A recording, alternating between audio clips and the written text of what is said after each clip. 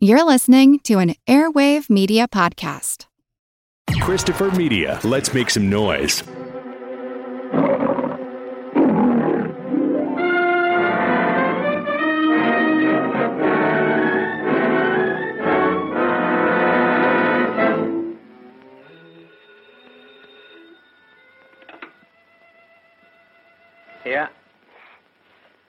Yeah, this is Peter Lorre speaking.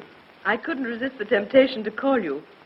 I just read of your new picture that you're to make. Oh, that's very nice of you. Thanks for your interest. Oh, I thought you were magnificent in M. And just the other night I saw your new picture, The Man Who Too Much. What character are you going to play in? Oh, it's the most unusual story.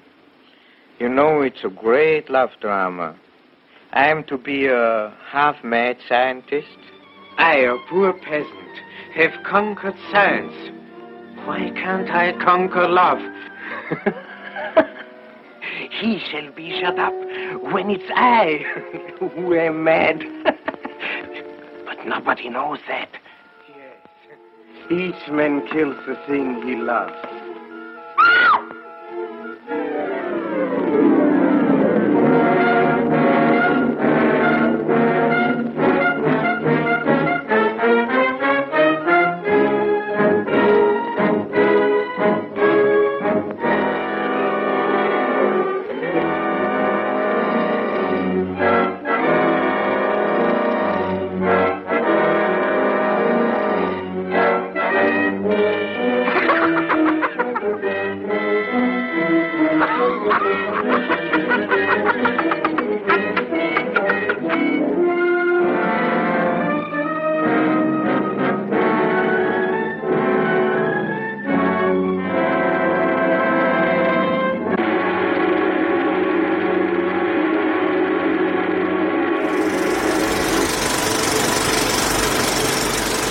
Welcome to the Projection Booth. I'm your host, Mike White. Joining me once again is Ms. Samm Deighan. Hello. We are kicking off Shocktober month with Mad Love. It is the story of Matt and Casey, Seattle teens that find love. However, Casey suffers from clinical depression and is hospitalized for a suicide attempt. Matt, caring for Casey too much to leave her, helps her escape from the hospital, and they take to the road. Heading towards Mexico, Casey begins to experience the depression again, Matt trying to help her, sometimes scared. After another suicide attempt, he definitely, I can't even carry on. This is the worst written IMDb description ever, as I'm trying to make a joke about Mad Love. My God. I would also kill you if that was the movie we were actually talking about. No, instead, we're talking about Karl Freund's final film as a director and Peter Lorre's first film in America, Mad Love. Based upon Maurice Renard's The Hands of Orlac, the film shifts focus from the titular Orlac to Dr. Gogol, a cunning physician who specializes in some questionable procedures. He's fascinated by the actress Yvonne Orlac and, rebuffed in his advances, manages to enter her life after he backhandedly helps her husband, concert pianist Stephen Orlac, by giving him a new pair of hands after his has been crushed in a terrible accident. Well, give the man a hand! But what kind of gift are the hands of a murderer on a master musician? Is that dramatic enough? I love it. I mean, the whole movie is so wonderfully dramatic. We're going to be getting into spoilers on this episode, so if you haven't seen Mad Love, either version, we're going to ruin the whole Drew Barrymore committing suicide thing, too. If you don't want it to be spoiled, go ahead, turn off the podcast. Come on back when you're ready. We will still be here. So, Sam, when was the first time you saw Mad Love, and what did you think? So, I think it's been about 20 years now. The first sort of branch of horror I got into, horror movies, when I was a kid, were the Universal films, because they would be on TV every Halloween. And when I started to get those, I think maybe the first one I had was Terror on Tape, those sorts of encyclopedia books that list out horror movies and, pre-internet days, something that will allow you to go on a feverish searching mission and seek out bootlegs and so on and so forth. And some of the first movies I sought out were the kind of Universal offshoots that didn't pop up on TV as often, like Dracula's Daughter or like Mad Love. At that time, I already knew who Peter Lorre was because my grandmother and I watched Casablanca about 1,000,000 times. And so I instantly fell in love. And I think I was saying to you that I feel a weird sense of guilt saying this, which I'll explain in a little bit. But I think that this is my favorite Lorre role. I don't think you should feel guilty at all. Lorre is in top form here. He is amazing.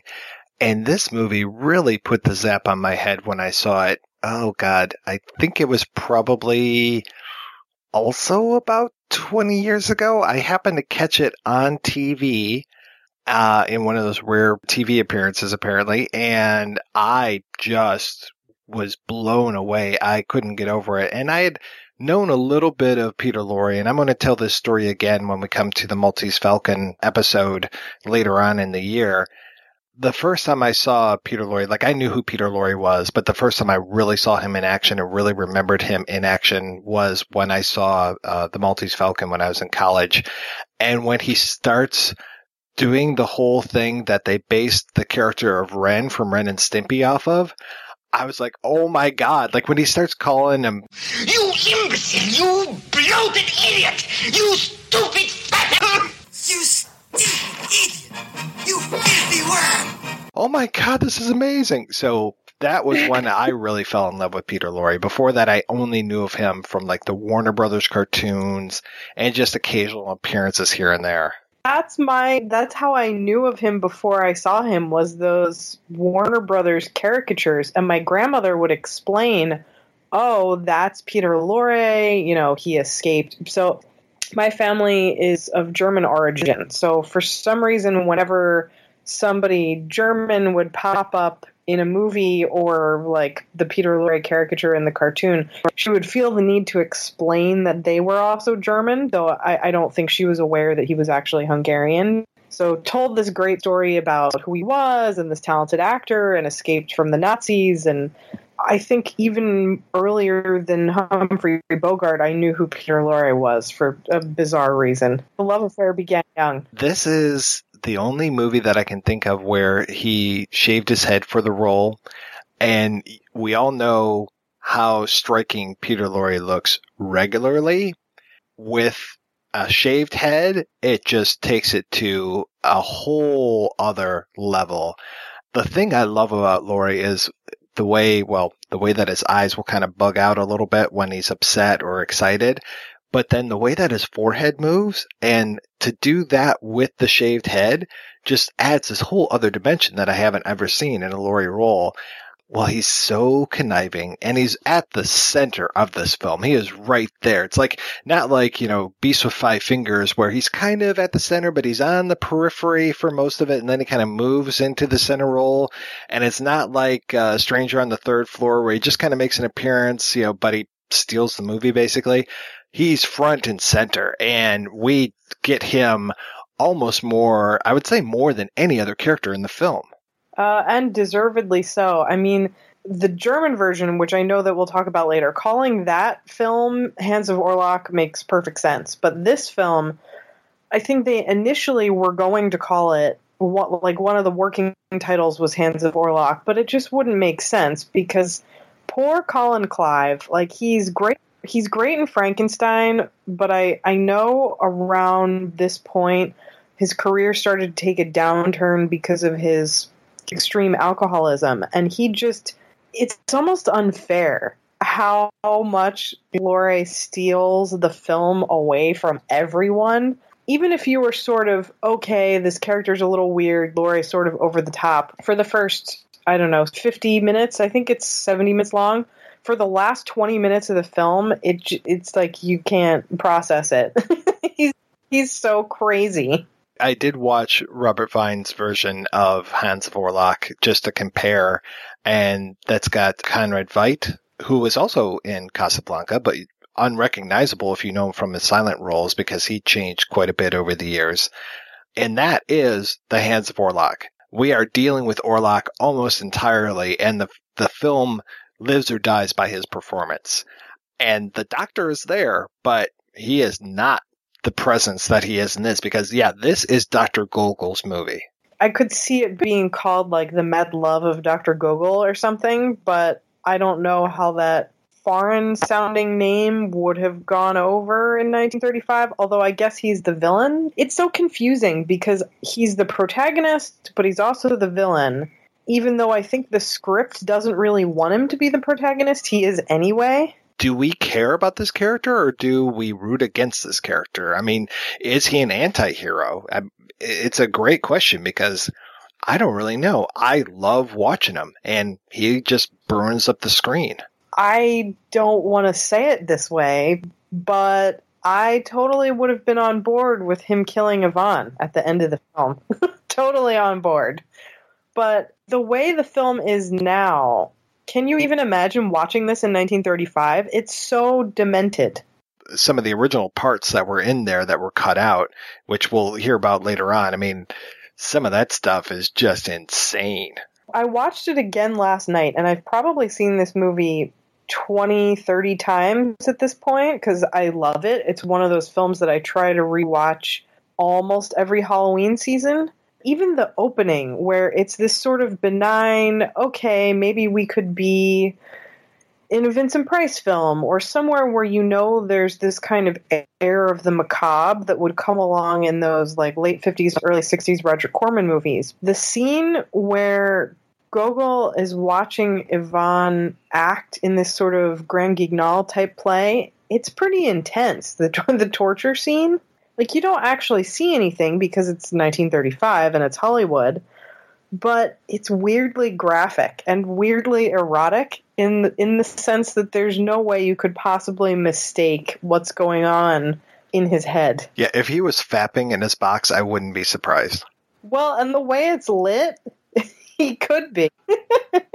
But that shot is so beautiful, and I feel like you know beyond a shadow of a doubt that Karl Freund is foremost a cinematographer. It's almost like he worked with the shape of Lorre's head to set up these sort of amazing German expressionist shots that none of the other actors get those beautiful shots like that. So it's not only script-wise does he wind up taking over the film, but the camera just loves him. This is Karl Freund. Like I said, this was his last film as a director, and I kind of wish he had carried on because his work as a director was fantastic, but his work as a cinematographer, always top-notch.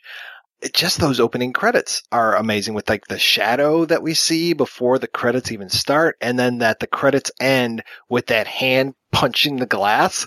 I love it. And the hands, of course, I mean, this is the Hands of Orlac. Hands are everywhere in this movie, and we focus in on hands so much. It's beautiful. It's absolutely gorgeous. And I think if you watch it, which I did 1 year ago, probably like 6 or 7 years ago at this point, I should have done it yesterday, but if you watch it back to back with The Mummy, which I feel like it doesn't occur to people that that's not a Todd Browning film, it's Karl Freund. And there are very similar face shots for Karloff and Lorre and hand shots in both movies. Like you get these really great scenes where the mummy's hand will creep up onto something, and it just... I really wish he had made a few more of those 30s films, because it's really just The Mummy and Mad Love in terms of horror.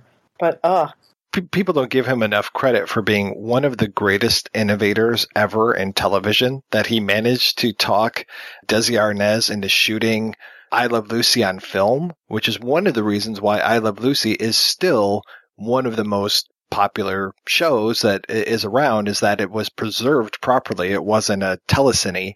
And then, we were talking before we started recording, thank goodness for Desilu, because they helped bring Star Trek to the world. So thank you, Karl Freund. And Karl Freund is also the reason, which I think a lot of people don't know, that, and I'm sure somebody would have come along and figured this out around the same time, but he's the first person to revolutionize having a camera that moves around. It's called the Unchained camera. And he was limited on I Love Lucy because he had to deal with the studio audience and couldn't just have the camera wherever he wanted. But he did crazy shit in some of those early German expressionist films where in this movie called Variety, he puts the camera in a harness so that he follows the movement of acrobats, so that camera swing. It's kind of terrifying to watch, but the camera swings through the air like it's a trapeze artist. It's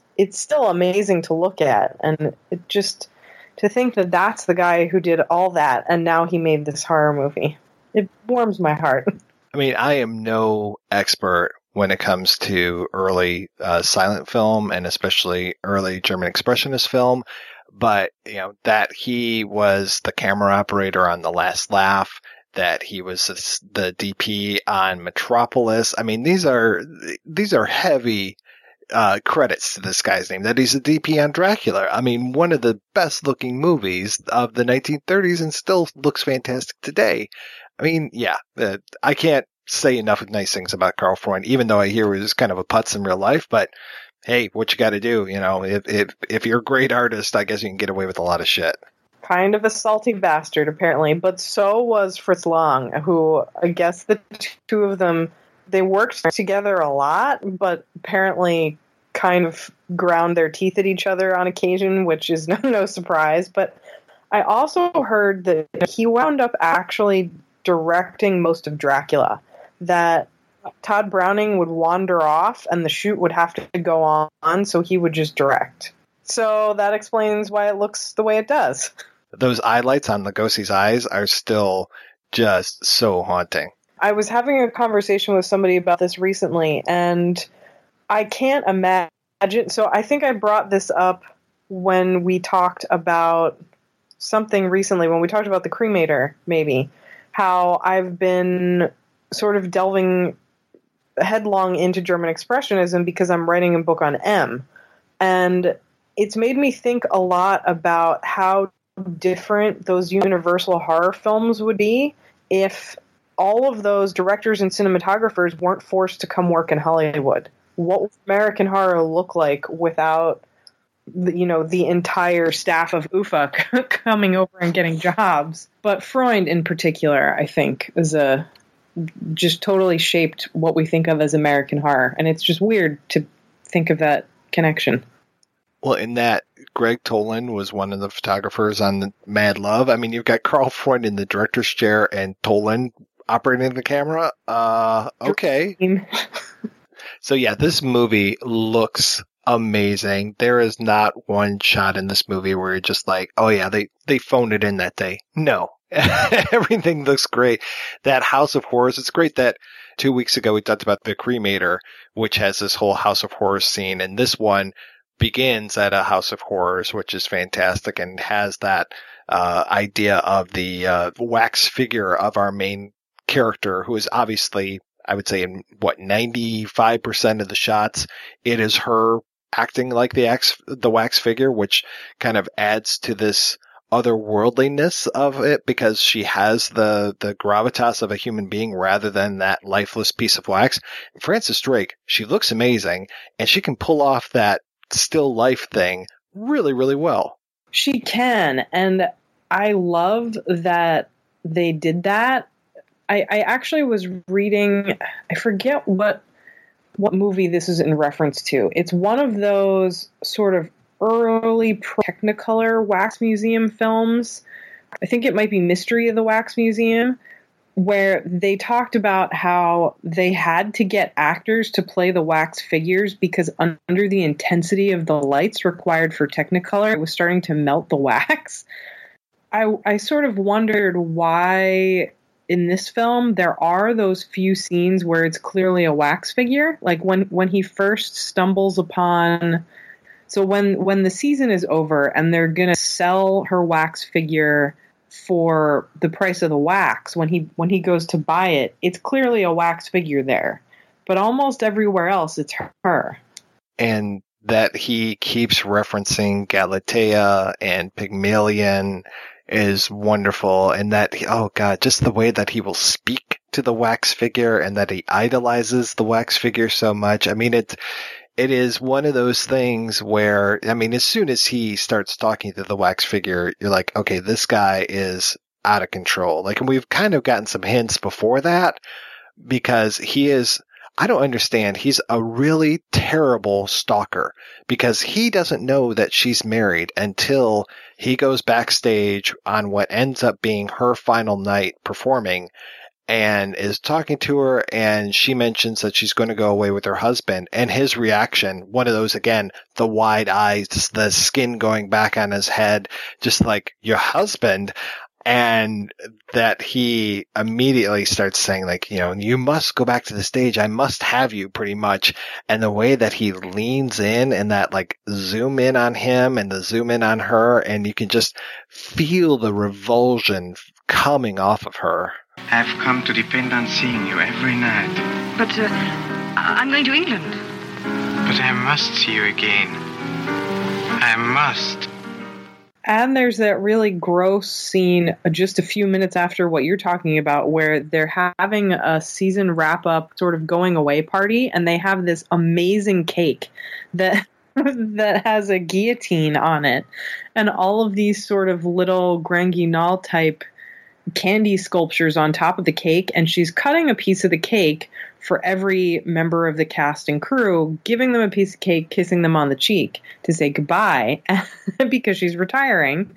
And somebody sort of slides Gogol in there, and she's forced to give him a kiss on the cheek, but he won't let go of her. The look on her face is the same exact look he has when he finds out she's married. It's just this sort of abject horror, like, you can't believe this is happening. Then at one point he even says, like, you know, you find me repulsive, and she can't deny it. He has this weird, and one of the things that I love so much about his character is he's not really a stalker, because you get the sense that he doesn't care about who she is. He doesn't want to get to know her. He's not trying to woo her by finding out her likes or dislikes. In his head, she exists only as this fantasy figure. So I think that's why he probably went the whole season watching every performance but never trying to meet her, because he would rather her just be this, you know, wanton fantasy woman who's tortured for her infidelity. That's true, because he is almost forced into her life. It's not like he's forcing his way backstage. He's not this backdoor Johnny kind of thing coming in and, like, you know, oh, tell her that I'm here. It is much more of like, oh, you should meet her, and oh, you should come to our party, and oh, you should give her a kiss, or she should give you some cake for a kiss.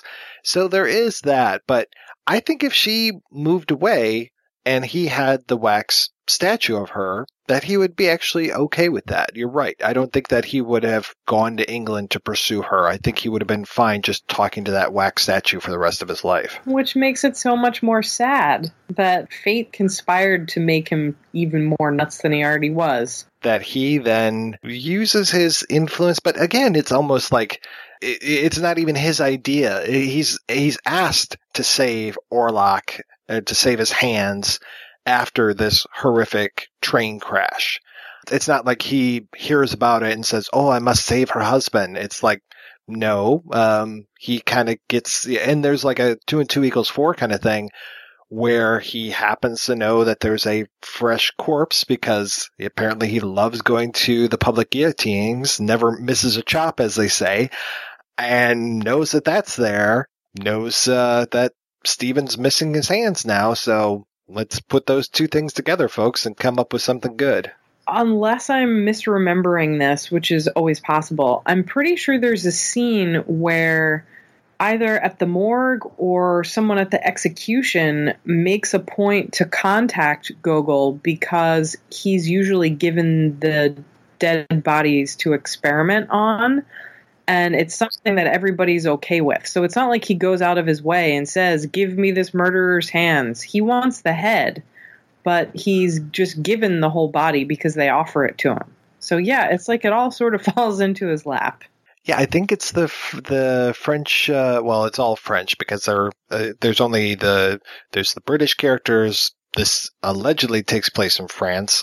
There's some very questionable French accents here. But yeah, it's the chief of police is like, oh yeah, call Dr. Gogol. Let's get him over here. We're going to kill this American murderer. I love the American murderer Rollo and then the American reporter.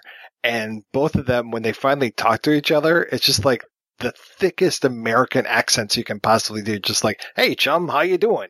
Hiya, buddy. Hiya, partner. Tough luck, kid. We all get it in the neck someday. Say, tell me something, will you? Anything you want to know. Well, I'm from Las Vegas, and I hear they finished a big dam, biggest in the world, and it's making a lake 200 miles long. It's the gospel truth, kid. Well, what do you think of that? It's like they've stepped out of a Brooklyn set from a 1932 gangster movie. One of my favorite parts in the entire movie is when Rollo, the knife thrower who's being executed, he's up on the scaffold and he starts cracking these jokes. It's just so perfect. It almost doesn't feel like the other Universal films in the way that it's really dark, but doesn't take itself super seriously. No, there's some really good black humor in this, which always comes unexpectedly. Yeah, the first time I saw it, I definitely remember being shocked that he cracks a joke right before he gets his head cut off. Well, and that weird thing, too, when we were first introduced to Rollo on the train, and there's a previous scene where there's an old man and he's feeding sausage to his dog, and that's when we meet Colin Clive officially as Stephen Orlac, and he's just like, I'll keep quiet about your dog if you give me some of your sausage.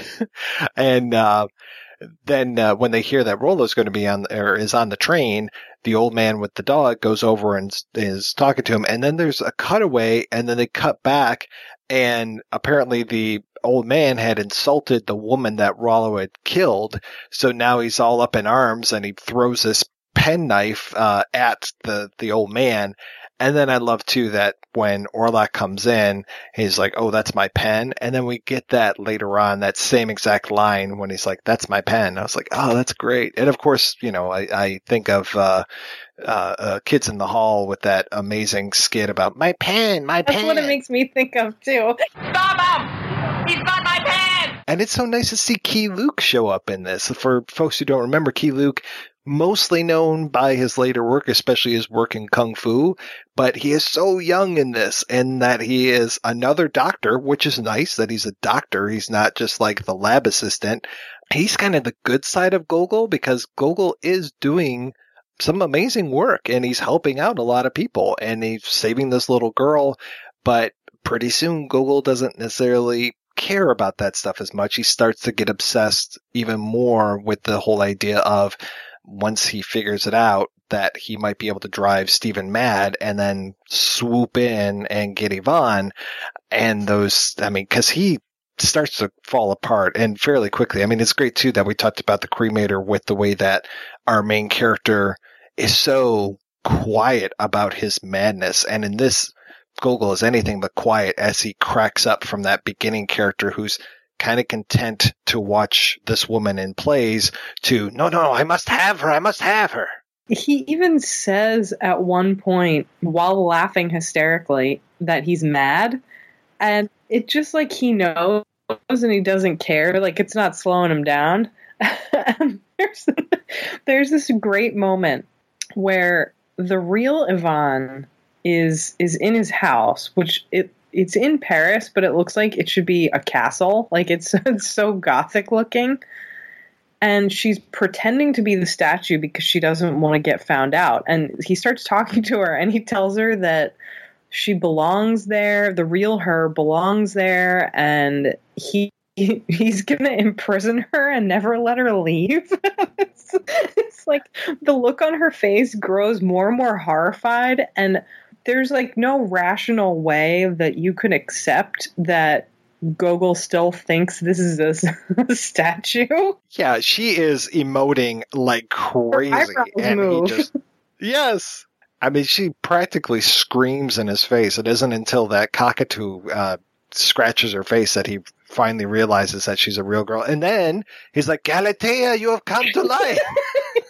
The old crone, Francois, the housekeeper, she's an interesting use of comic relief in this movie, I have to say. Yeah, more black comedy. And she kind of, I don't think this is intentional, but she sort of reminds me of the super annoying, her name is pretty famous, but it's escaping me, the super annoying maid or who takes care of the castle in Frankenstein and Bride of Frankenstein, the lady who shrieks at the top of her lungs. Frau Blucher. And now I'm going to start making Young Frankenstein jokes, but no. So there is this sort of housekeeper character who's not drunk all the time, but she's like always in a panic.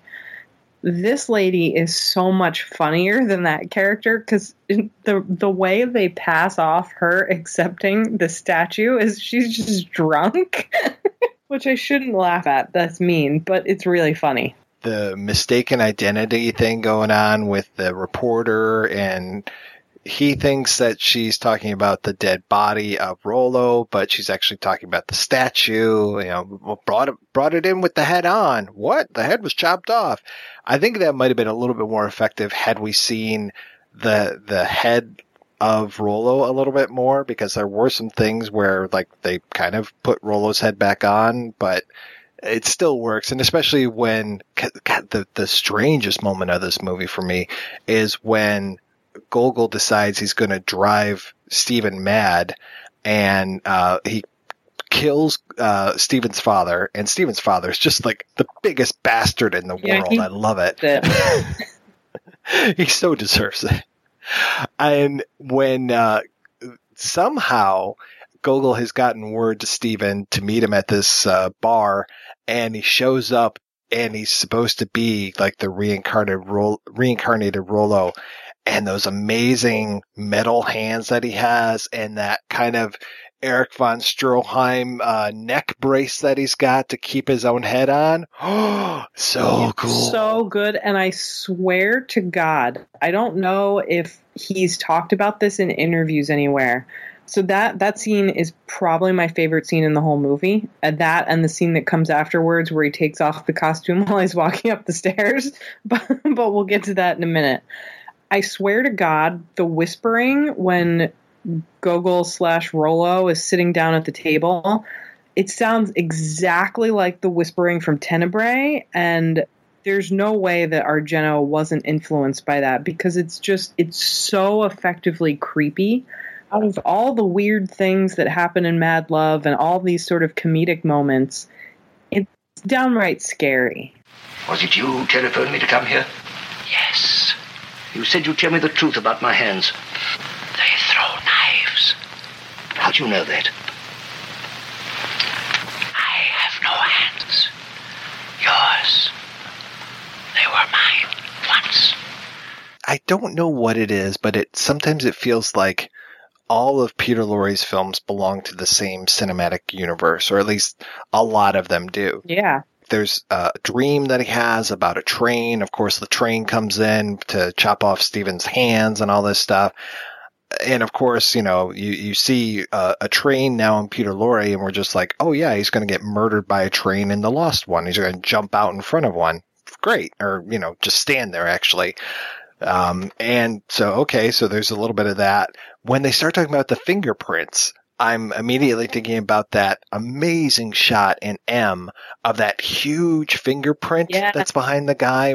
I love that shot. That's one of the most beautiful shots for me. I know. I love that scene so much. And it's always exciting to me to watch something like Investigation of a Citizen Above Suspicion and know that it sort of went on to have that same type of scene, went on to have another life in another film, because they do exactly the same thing.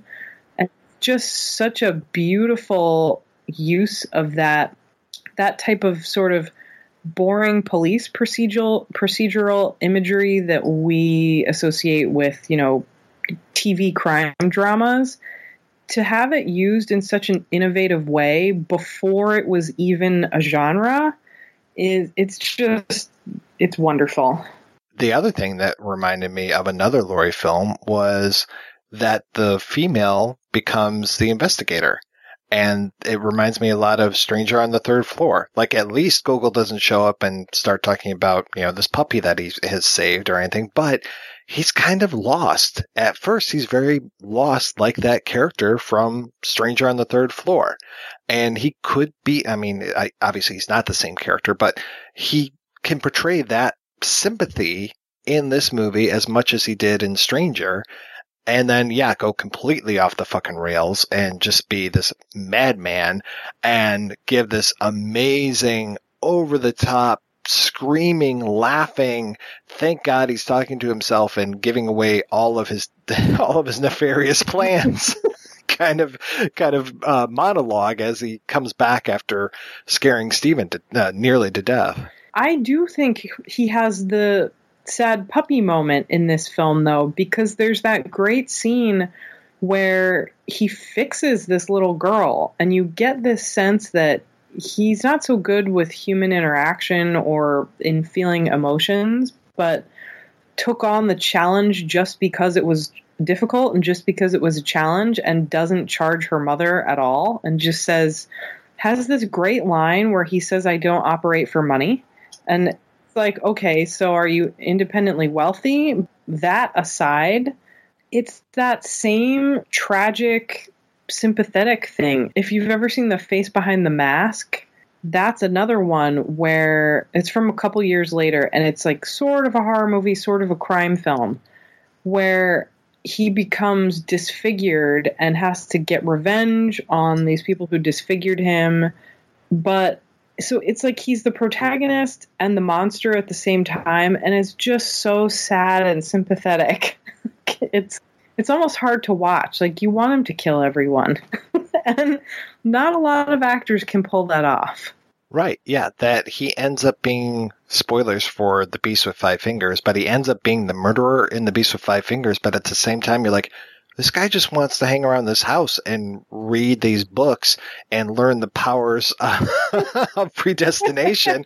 What's the big deal? Just let the man be. So that character, Hillary, I think his name is, the secretary, is another one of my favorite Lorre characters, because like you said earlier, he doesn't start off as the protagonist. It's these insufferable piano players who I hate and want to watch them be tortured to death, which sadly doesn't happen. But it slowly shifts over to become Peter Lorre's film as Hillary just becomes more and more unhinged.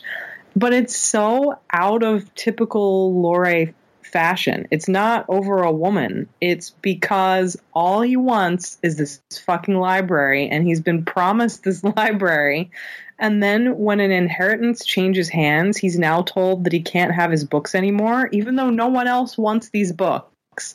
Only he wants. Who wants these stupid books? And so he loses his goddamn mind over a library. It's so perfect. Which I can completely sympathize with. Me too. I would do the same thing. Not that that's a real life spoiler alert or anything, but you keep the disembodied hand in the safe as well? Oh, definitely. What makes you think you have one there now? The whole idea of these hands, and hands, the Beast with Five Fingers, right? But the hands in this, hands in psychoanalysis, the whole idea of amputation of the hands is very analogous to castration. So it's almost like Gogol is cuckolding Stephen Orlac. He removes the hands, but then the way that he puts back the wrong hands, it's like, if you were to think of that in terms of like a castration thing, it'd be like you remove the guy's dick and then you put on the wrong dick. And it's just like, okay, this is kind of weird. And that the whole idea of him looking at his hands, and these just aren't right. I mean, those are some of the best scenes for me. And Colin Clive, of course, who can play unhinged very well as well. We know that. He does such a great job with that. Though I have to laugh every time I watch this movie.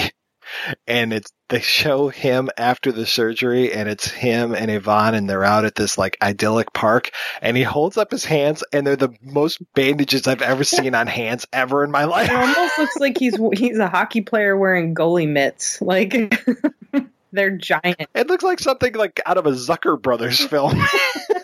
It's like Frank Drebin just got a paper cut, and this would happen, you know? I agree with you totally about the castration anxiety, because in a very real sense, and this isn't Gogol's fault, this is the accident's fault, but having his hands mangled, it sort of takes away his ability to support himself and support his wife. It takes away this creative ability that's obviously at the core of his personality, and he doesn't know what to do with himself without it. But it also, in a very real way, takes away his masculinity, because it's like his relationship with his wife is now totally different. She's the caretaker. She's sort of was expecting to be a wife and not have to work or act anymore. And now she's the one who's sort of trying to keep his piano from being taken away by the debtors. And it just, you get why he's so unhinged, but at the same time, you kind of don't feel bad for him because he's kind of a baby. I always have these off-the-wall interpretations of things, so let me just throw this one out there, and you can tell me that I'm an idiot. When Stephen's father, like I said, one of the most unlikable characters ever. He's off. when he says, oh, here you are, calling back to me, yada, yada. Well, a great musician, eh? What do you want? Can't you forget? Can't we be friends? And how's the piano playing? Well, since my accident, I haven't been able to play. Uh-huh. Can we go into the office? So that's it. You've come here for money. I never said so. But I thought you might have a little understanding. Sympathy. Sympathy? Oh, all right, Father, all right. I don't want your money. That's good, because you won't get a franc, not a sou. For years I wanted you in business with me. Being a tradesman wasn't good enough for you. Now that your hands are smashed up, you can't thump a piano any longer. You come crawling back to me. And that actress you married, why don't you let her help you now? Her pay may be small, but she could supplement her earnings, eh? Stop it!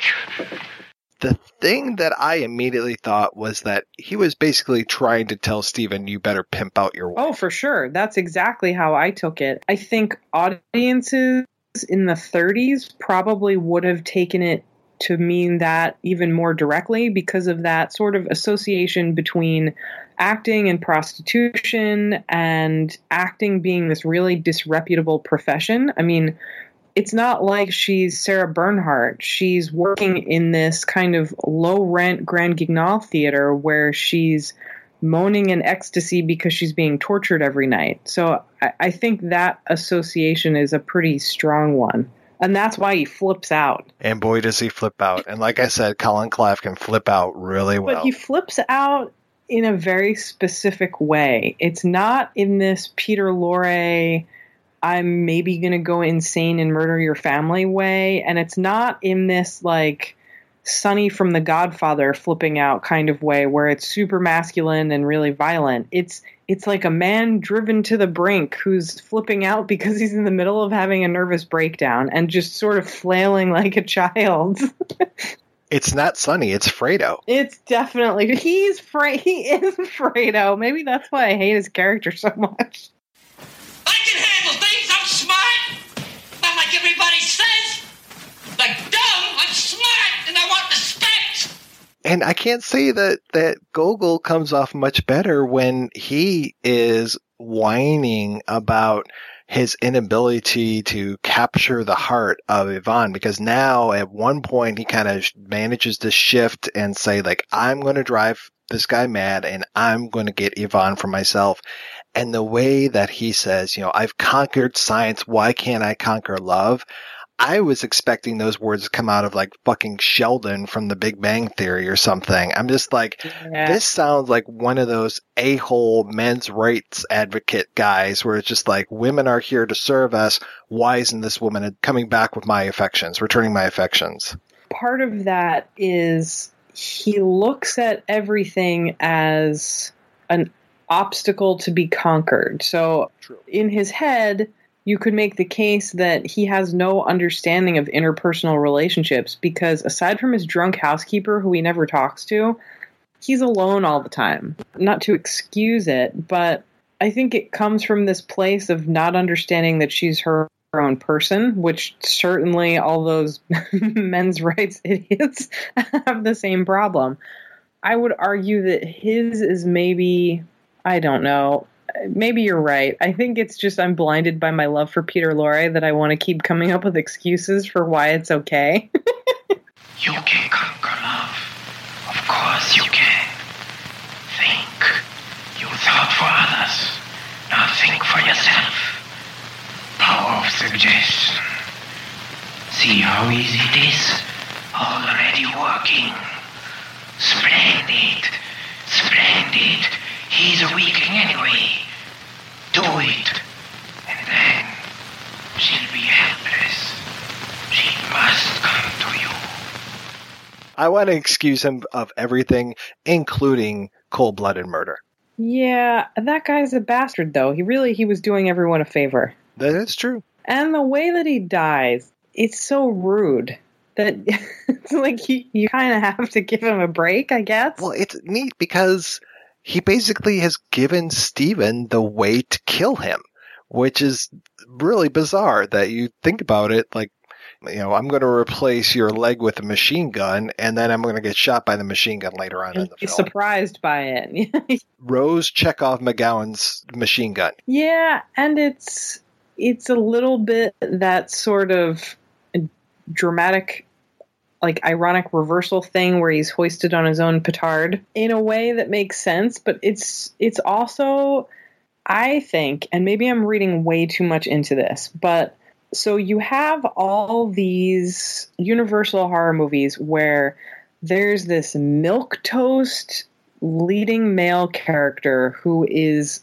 by action movie standards, or even really by contemporary cinema standards, they're just so ineffectual and useless. I mean, you've got one in The Mask of Fu Manchu, you've got the worst offender in Dracula and The Mummy, and Freund kind of makes fun of this a little bit because in The Mummy, it's not, the actor's name is escaping me right now, but he plays the lead in both Dracula and The Mummy, and I just can't stand him. He sort of accidentally saves the day in Dracula, but in The Mummy, the rug is just ripped right out from under him when Freund uses probably the single weirdest example of Deus Ex Machina when she prays to a statue of Isis who comes and rescues her. And here, it's similarly like you have this super ineffectual hero who spends most of the movie having a meltdown, and he sort of saves the day by stabbing the villain in the back, but it's also kind of ironic because it's not like he's doing it of his own volition. He's doing it, like you just said, because Gogol gave him that power. Was it David Manners? Yes, I hate David Manners. Well, yeah, we talked a little bit about him in the Black Cat episode, and yeah, he is milquetoast. You're totally right. He's milquetoast in the Black Cat, too. It's like, for the love of God, just go off with Lugosi or Karloff. Like, could you leave David Manners behind? Yeah, I wouldn't mind being one of those brides of Karloff in that film. You get to look beautiful forever. Forever. And you have hair that somehow defies gravity in a way that I still don't understand. But hell to the yes. And I've seen those Brides of Dracula, too. They're looking pretty hot as well. Exactly. And they don't have to deal with him sort of simpering all the time. Let me tell you how I really feel. Yeah, really. I have to say I'm sad at how quickly Mad Love wraps up. That it is basically, he's dead, Stephen comes in, grabs her, takes her into his arms, boom, end of movie. The end. And it's like, no, I want a little bit more. I know. It makes me sad that it's so short. I mean, I think Black Cat is like an hour and 20 minutes. Most of them are about 80 minutes. So most of them have another 2 scenes. But it also, I don't know, I really wish that, and maybe I'll start watching it this way, which is super weird to admit out loud, but it's fine. I wish it would end when he has her on this couch and he takes her braids and starts wrapping them around her neck and is going to strangle her to death. If it just went to black right there, that would be a much better ending. I mean, you don't actually have to see her murdered, but there's the implication. Maybe end with a scream over black. Yes, exactly. Can we talk about the weird Oscar Wilde quote, which has never made sense to me?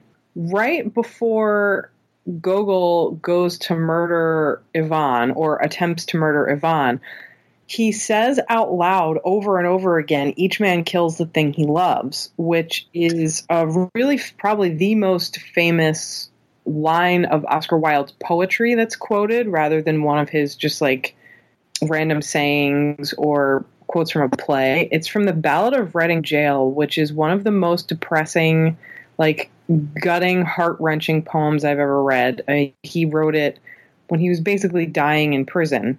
And so, like, how does that line find its way into the end of this film? I just don't. It's beautiful, and I love that it's there, but it just comes from out of nowhere. Yeah, and it seems kind of sudden that he will murder her. And it seems like he should say something at least like, if I can't have you, no one will. I actually love that the film doesn't even pretend that he thinks they're going to have some sort of commitment or even a rape or some sort of exchange between two living humans. It's, nope, I have you, and now I'm completely unhinged, and the reason that I wanted you here all along is basically to torture you to death, which actually that's how the film should end, because he's so obsessed with watching, in the beginning, with watching her be tortured in these plays that I don't really understand why they didn't write in a scene where he finds, like, he punishes her for coming to life too soon or some wacky thing. It feels like a little bit of a missed opportunity. Yeah, had they mirrored that and he tied her down to the chair or something and did those actions, that would have been really cool. Like, imagine that scene from The Pit and the Pendulum, but with a sort of young, bald Peter Lorre in a fantastic fur coat. Oh, God. Yeah. Yeah, the outfits in this are amazing. And those publicity stills of him, oh, man, you could just put those things up as a poster and I'd be very happy. I should find one, actually, because this is definitely one of my favorites. And he's just hypnotic. I mean, his performance in this, but even just to look at the guy in this Gogol get-up is just, oh, man, fantastic. He's a strangely beautiful man, especially here. And in M, I think, but more so here. Yeah, in M, he's still so much a kid, it feels like. Yeah, which I think adds to the film in a lot of ways, but there is something kind of extra creepy about it. Like, he's still got that baby face. Yeah. And here, his face is still round, but the baby face is gone. Yeah. I guess that's what happens when you have to flee Nazis and run from country to country. Well, we're going to hear about more of that in just a few minutes here. We're going to take a break and play a pair of interviews. The first is with Gregory W. Mank, the author of Hollywood Cauldron, 13 horror films from the genre's golden age. And we'll also hear once again from Stephen Youngkin, the author of The Lost One, A Life of Peter Lorre. And we'll be back with both of those after these brief messages. Badasses, Boobs, and Body Counts is a weekly podcast that discusses all things grindhouse, exploitation, drive-in, and B-movies. Your three hosts, Mike. We're going to discuss the Rene Martinez directed picture, The $6,000. Wait, whoa. That's the name of the movie. Super Soul Brother. That's the name. When you start the movie, your DVD cover. When you start the movie, the first thing that comes up is the title, and it says $6,000. Mark. And I've been around a girl stroking a horse's dick. Somehow, somewhere down the line, I'm going to use that clip against you. Shh. Do it. Please do. And listener favorite Iris. The deployment sock. And I'm like, deployment sock? What the fuck is a deployment sock? He goes, you know that sock that you just use? Oh my God, you guys are so gross. See, so it happens for real. People do come in socks. We'll make you question your political correctness while laughing at theirs. Episodes drop Sunday and can be found by searching for BB and BC Podcast via iTunes, Libsyn, Stitcher, Google Play Music, and everywhere else you can download quality podcasts from. You can also listen to episodes directly from the show's website at bbandbcpodcast.com.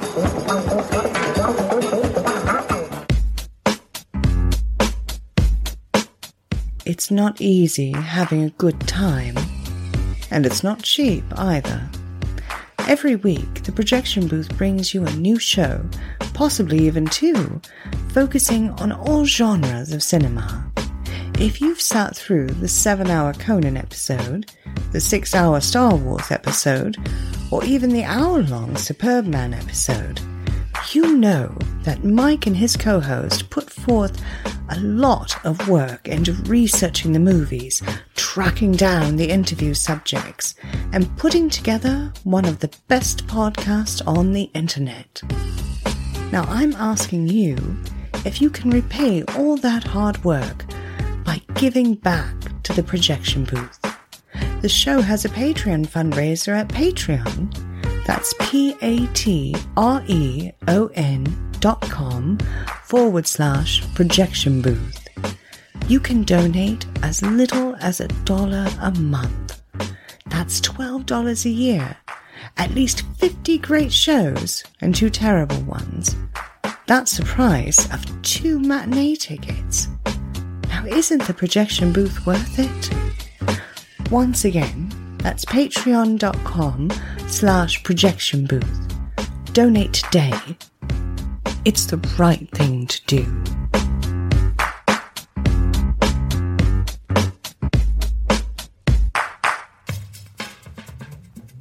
Let me ask you a question. Are you getting enough? I bet you'd love more, right? Well, AdamandEve.com wants to give you more with 10 free gifts. First, you'll get a sexy surprise for her. Second, a specially selected toy for him.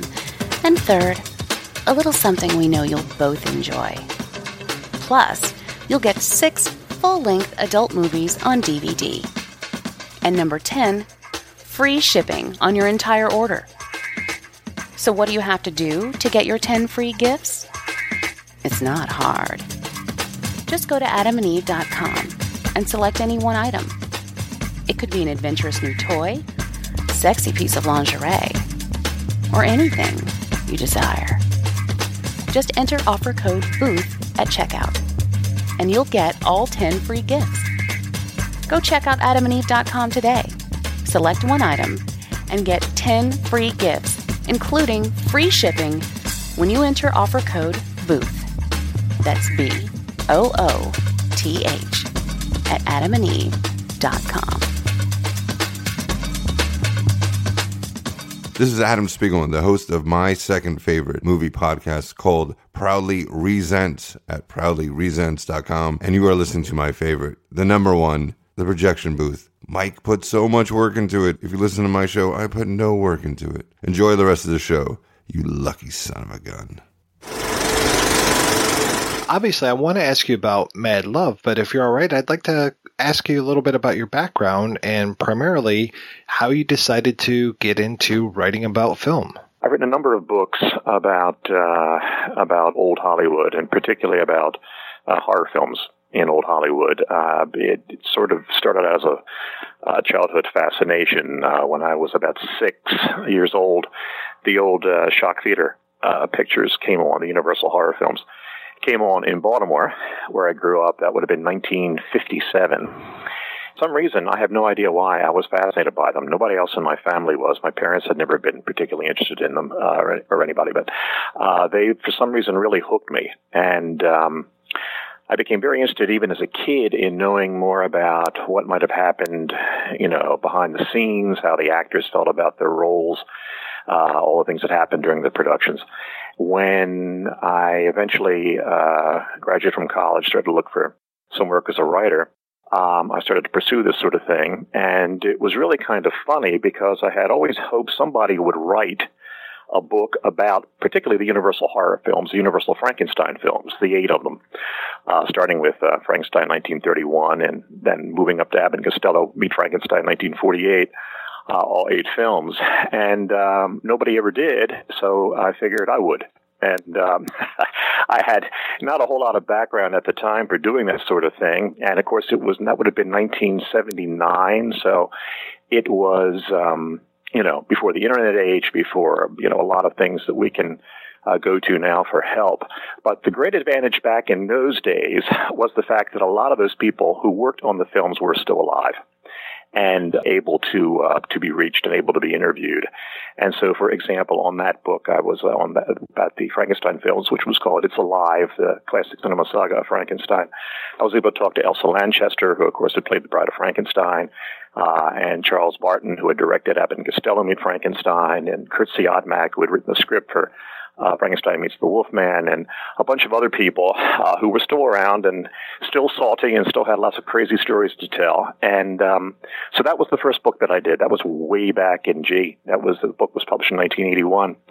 So I figured that was pretty much it, that would be it. But here it is, all these years later. I'm still in the field. But I have to say it's very enjoyable and it's a lot of fun. And it's always it's amazing how many discoveries are out there to be found, and how much new material it seems every year turns up on these films and the actors and the productions, and it's been a lot of fun. It's been a real kick. Yeah. I mean, gosh, that's a 30-year career going on. Well, it's been closer to 40 now. 40, yeah. Actually, even sometime before it kind of started unofficially. My wife and I were on a vacation in Los Angeles in 1974. I was fascinated by the fact that Bela Lugosi had been married to a woman named Lillian Arch, who also later had married the actor Brian Donlevy. I was a big fan of both Lugosi and Brian Donlevy, and I thought, gee, if I could talk to anybody in this field, and I'd love to get some memories, it would be Lillian Lugosi Donlevy, because she could tell me all about Bela, she could talk to me about Brian. And, gee, I wonder where I could find her at that point. Lugosi was long dead. Donlevy had died not long before that. And she was in the phone book. So there wasn't any great, magic that I had to perform to find her. We happened to get out that night to Santa Monica. I looked in the phone book on a whim, and sure enough, there she was. So I called her up and spoke to her, and she was very nice and very sweet and quite candid about a number of things. And so I thought, well, this is pretty exciting. Maybe we can, maybe we can go from here and talk to other people as well. And so, gee, I guess over the years, it's been well over 100, maybe closer to 150 people that I've talked to. And again, the stories they have frequently are stranger than fiction, as to what happened, particularly in Hollywood in those days when there was so little protection for actors, and they really were at the mercy of the studios, particularly the ladies. It was a very difficult profession at that time for young women to get into out in Hollywood. So it's been very, very interesting and a lot of fun. Talk to me about Hollywood Cauldron, 13 horror films from the genre's golden age. How did you decide those 13? And was it 13 just because 13 is such a great unlucky number? Yeah, it was sort of a marketing thing. But they were all films that were very unusual. And at the time that book was written, had not been particularly extensively covered. Mad Love being one of them. These were films that were sort of marginal. A lot of attention at that point had been paid to Dracula and Frankenstein and King Kong and the more iconic titles. But there were a lot of unusual pictures that had not been really focused on. And so I decided to pursue some of those. And they were very interesting. And some of the pictures, in fact, since that book has been written, I've gone back to and sort of revisited to try to get additional information. And again, as I was saying earlier, it's really amazing, the deeper you plumb into something, the more that comes up, the more that you find, the more amazing stuff that you wouldn't think to really look for just suddenly appears. For example, some years ago, I did the audio commentaries for Cat People and The Curse of the Cat People for RKO Studios back in 1942 and 1943 is when they were produced. I said, is there any chance that there's any kind of production information on these films? Because RKO has been out of business since 1956. Okay, so, it's not like you can go to the studio and ask. Well, it turned out all of their material is extensively, had been extensively saved. And I was able to see every single day's production report. I mean, every single, almost everything you could possibly, all the call sheets, all the shooting reports, all the budget concerns, all the script revisions, all these sort of things. All these things had been meticulously saved. And, when you got into them, you saw, wow, the nuts and bolts of putting together movies. Well, of course, today as well, but back then when there were so many other things to have to worry about, like the censorship office and and that sort of thing. Really, it was an incredible job. Really a remarkable business. Frequently you think it's amazing any of these films ever really got produced, ever got completed. Because there were so many uphill challenges involved in getting them off the ground, and so many unusual personalities associated with making them, who were, of course, under pressure at that time in the studio system, and all these people who had to kind of stand up and keep it together under this incredible pressure that was put on them to produce a film. So, so the beat goes on, and there's always interesting stuff to find, like I say, and it just keeps turning up.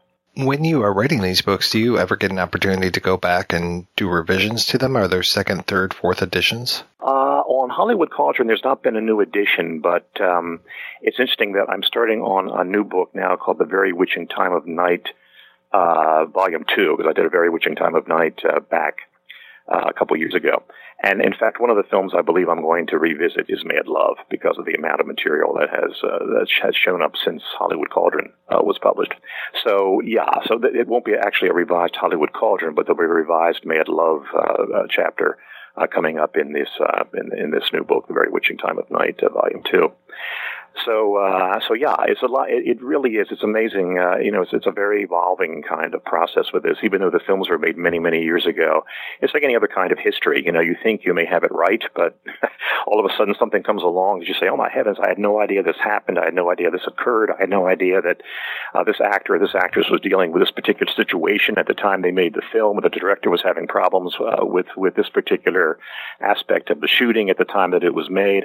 All this sort of thing. And the job is to try to put yourself as much as possible into a time machine to sort of go back to that era and try to imagine being on the set, seeing these people at work, imagine them putting all this together, putting all this energy and passion and talent and everything into making these films. And that's always the big challenge you have in your head. Try to sort of recreate the whole filmmaking process and the personalities of these people at play and at work. Well, it seems like Mad Love has a lot of big personalities coming to this. I mean, Karl Freund, Colin Clive, Peter Lorre. This was, Freund's last film that he directed and Lorre's first American film? Absolutely, yes. And Freund was a very obstreperous character. He was very intimidating. He was sort of a very big man, a very, very, very big, heavy man. And he had been... of course, he was an absolutely brilliant cinematographer. Metropolis, Germany, and of course, when he came to America, he was a cinematographer of Dracula and Murders in the Rue Morgue, and then he eventually became the director of the film The Mummy, that starred Boris Karloff at Universal in 1932. But one of the people I interviewed years ago who talked extensively about Karl Freund was Zita Johann, who had been the leading lady in The Mummy. In her mind, he just was a complete raging sadist. Treated her terribly and worked her so hard she passed out. And briefly, a story she always loved telling was the fact that the film originally had these scenes that took place in her reincarnated lives, one of which she was a Christian martyr fed to lions. And Karl Freund waited to the last day of shooting to put her in the arena with the lions in case the lions overreacted. He'd have the rest of the film in the can. So she was very, he was apparently very difficult. Years later, people who worked with him, when he had gone back to cinematography, they were certainly praised his talent, but he could be very, very demanding and very difficult. And on the picture Mad Love, it would have been, that's right, as you said, it would have been his last film that he actually directed, because his real love was the camera. His real love was the cinematography aspect.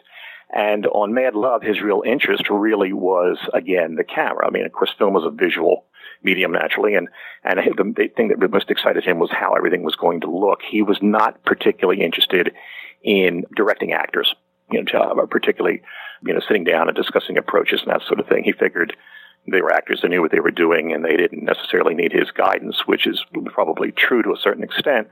But at the same time, most actors like being directed. They like they like to have the tone set and that sort of thing as to what they want to do and what the director wants. And he wasn't really like that, so he was rather difficult. Now, Lorre loved that. Lorre loved the fact that Freund didn't direct him, because that way Lorre could do pretty much what he wanted to do.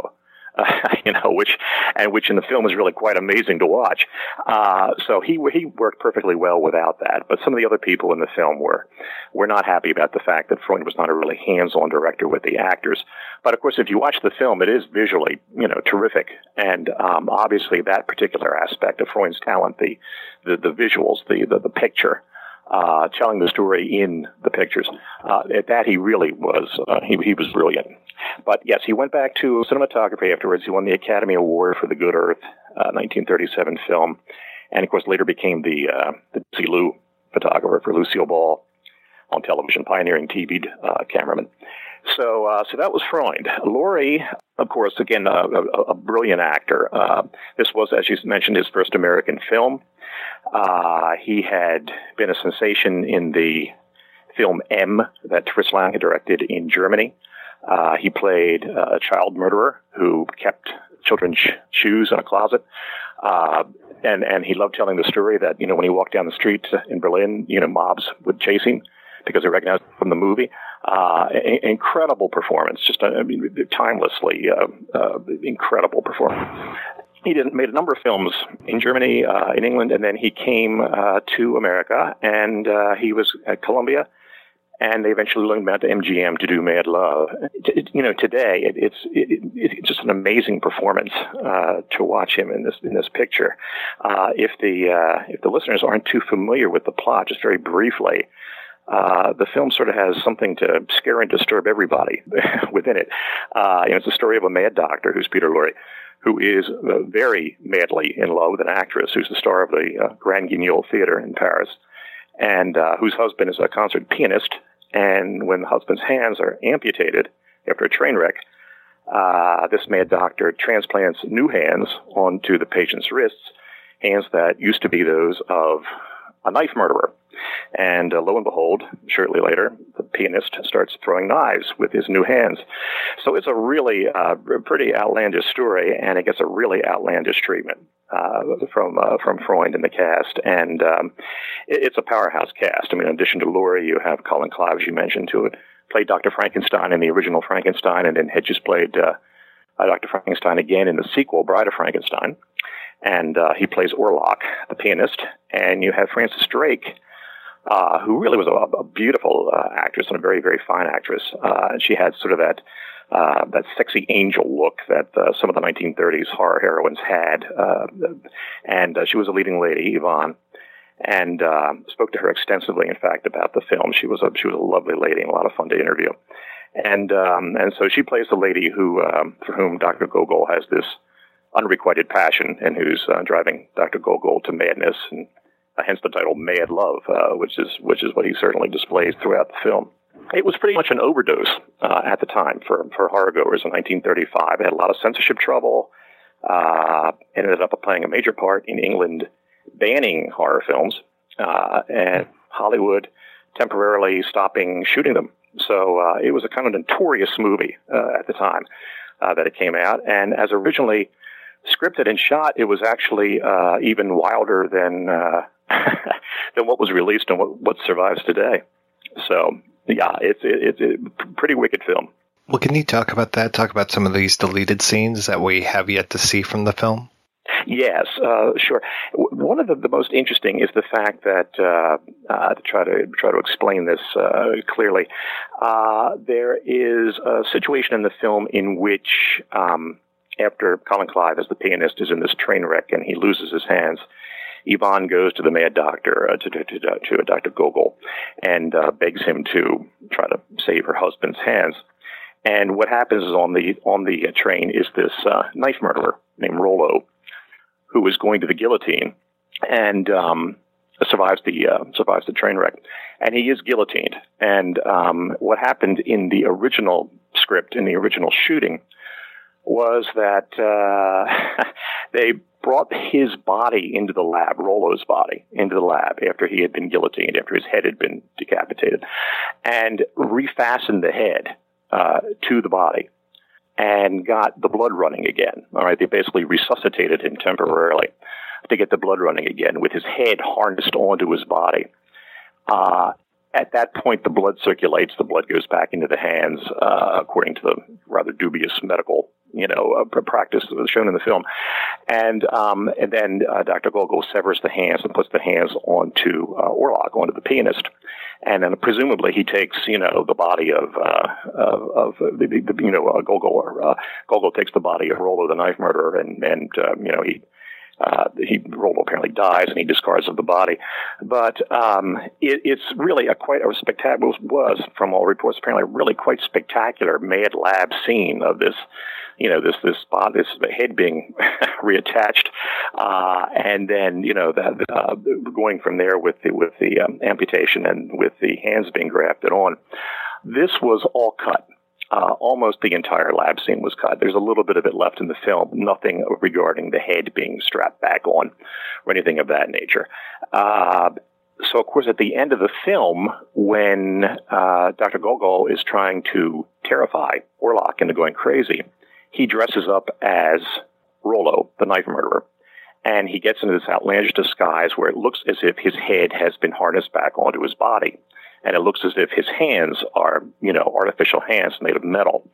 And he goes to Orlac, and he tries to basically scare him into hysteria and into insanity by saying that he's back from the dead. Well, of course, that part is still in the film, but it's still very, very effective. But I think it would have been more effective if that part had been retained, where you actually saw the head being reattached.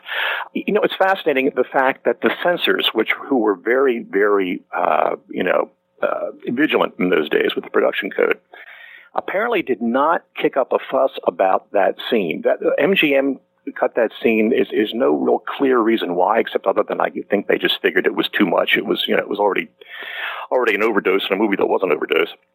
So the studio cut that scene themselves, and the censors didn't really, for some reason, object. I guess it was done tastefully enough and in enough of a subtle way that the censors didn't get all crazy about it.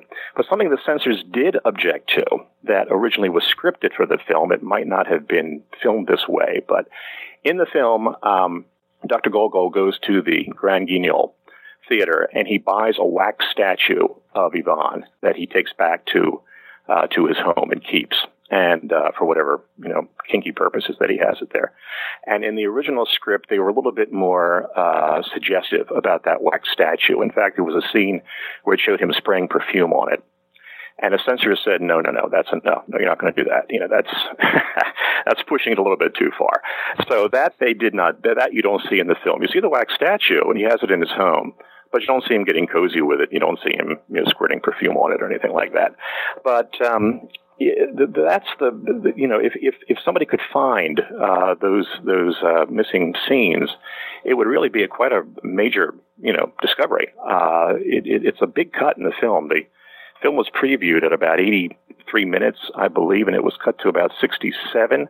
So we're talking about 16 minutes of footage. In addition to the lab scene, there was a little subplot with thieves, a male and female thieves who were working in Paris at the time, who were completely cut out of the film. But the big thing was that horror centerpiece with the lab. That was the thing that really, was going to be the big highlight of the film, and it's not there. So it's a little hard to judge the film as to what the impact might have been originally, because you're looking at it without its big centerpiece. We were talking about how this was the last film that Freund directed. This was also one of the last films that Colin Clive made. Can you talk about kind of his short, sad end? It's interesting on a couple of levels regarding Clive. First of all, he really hated the film.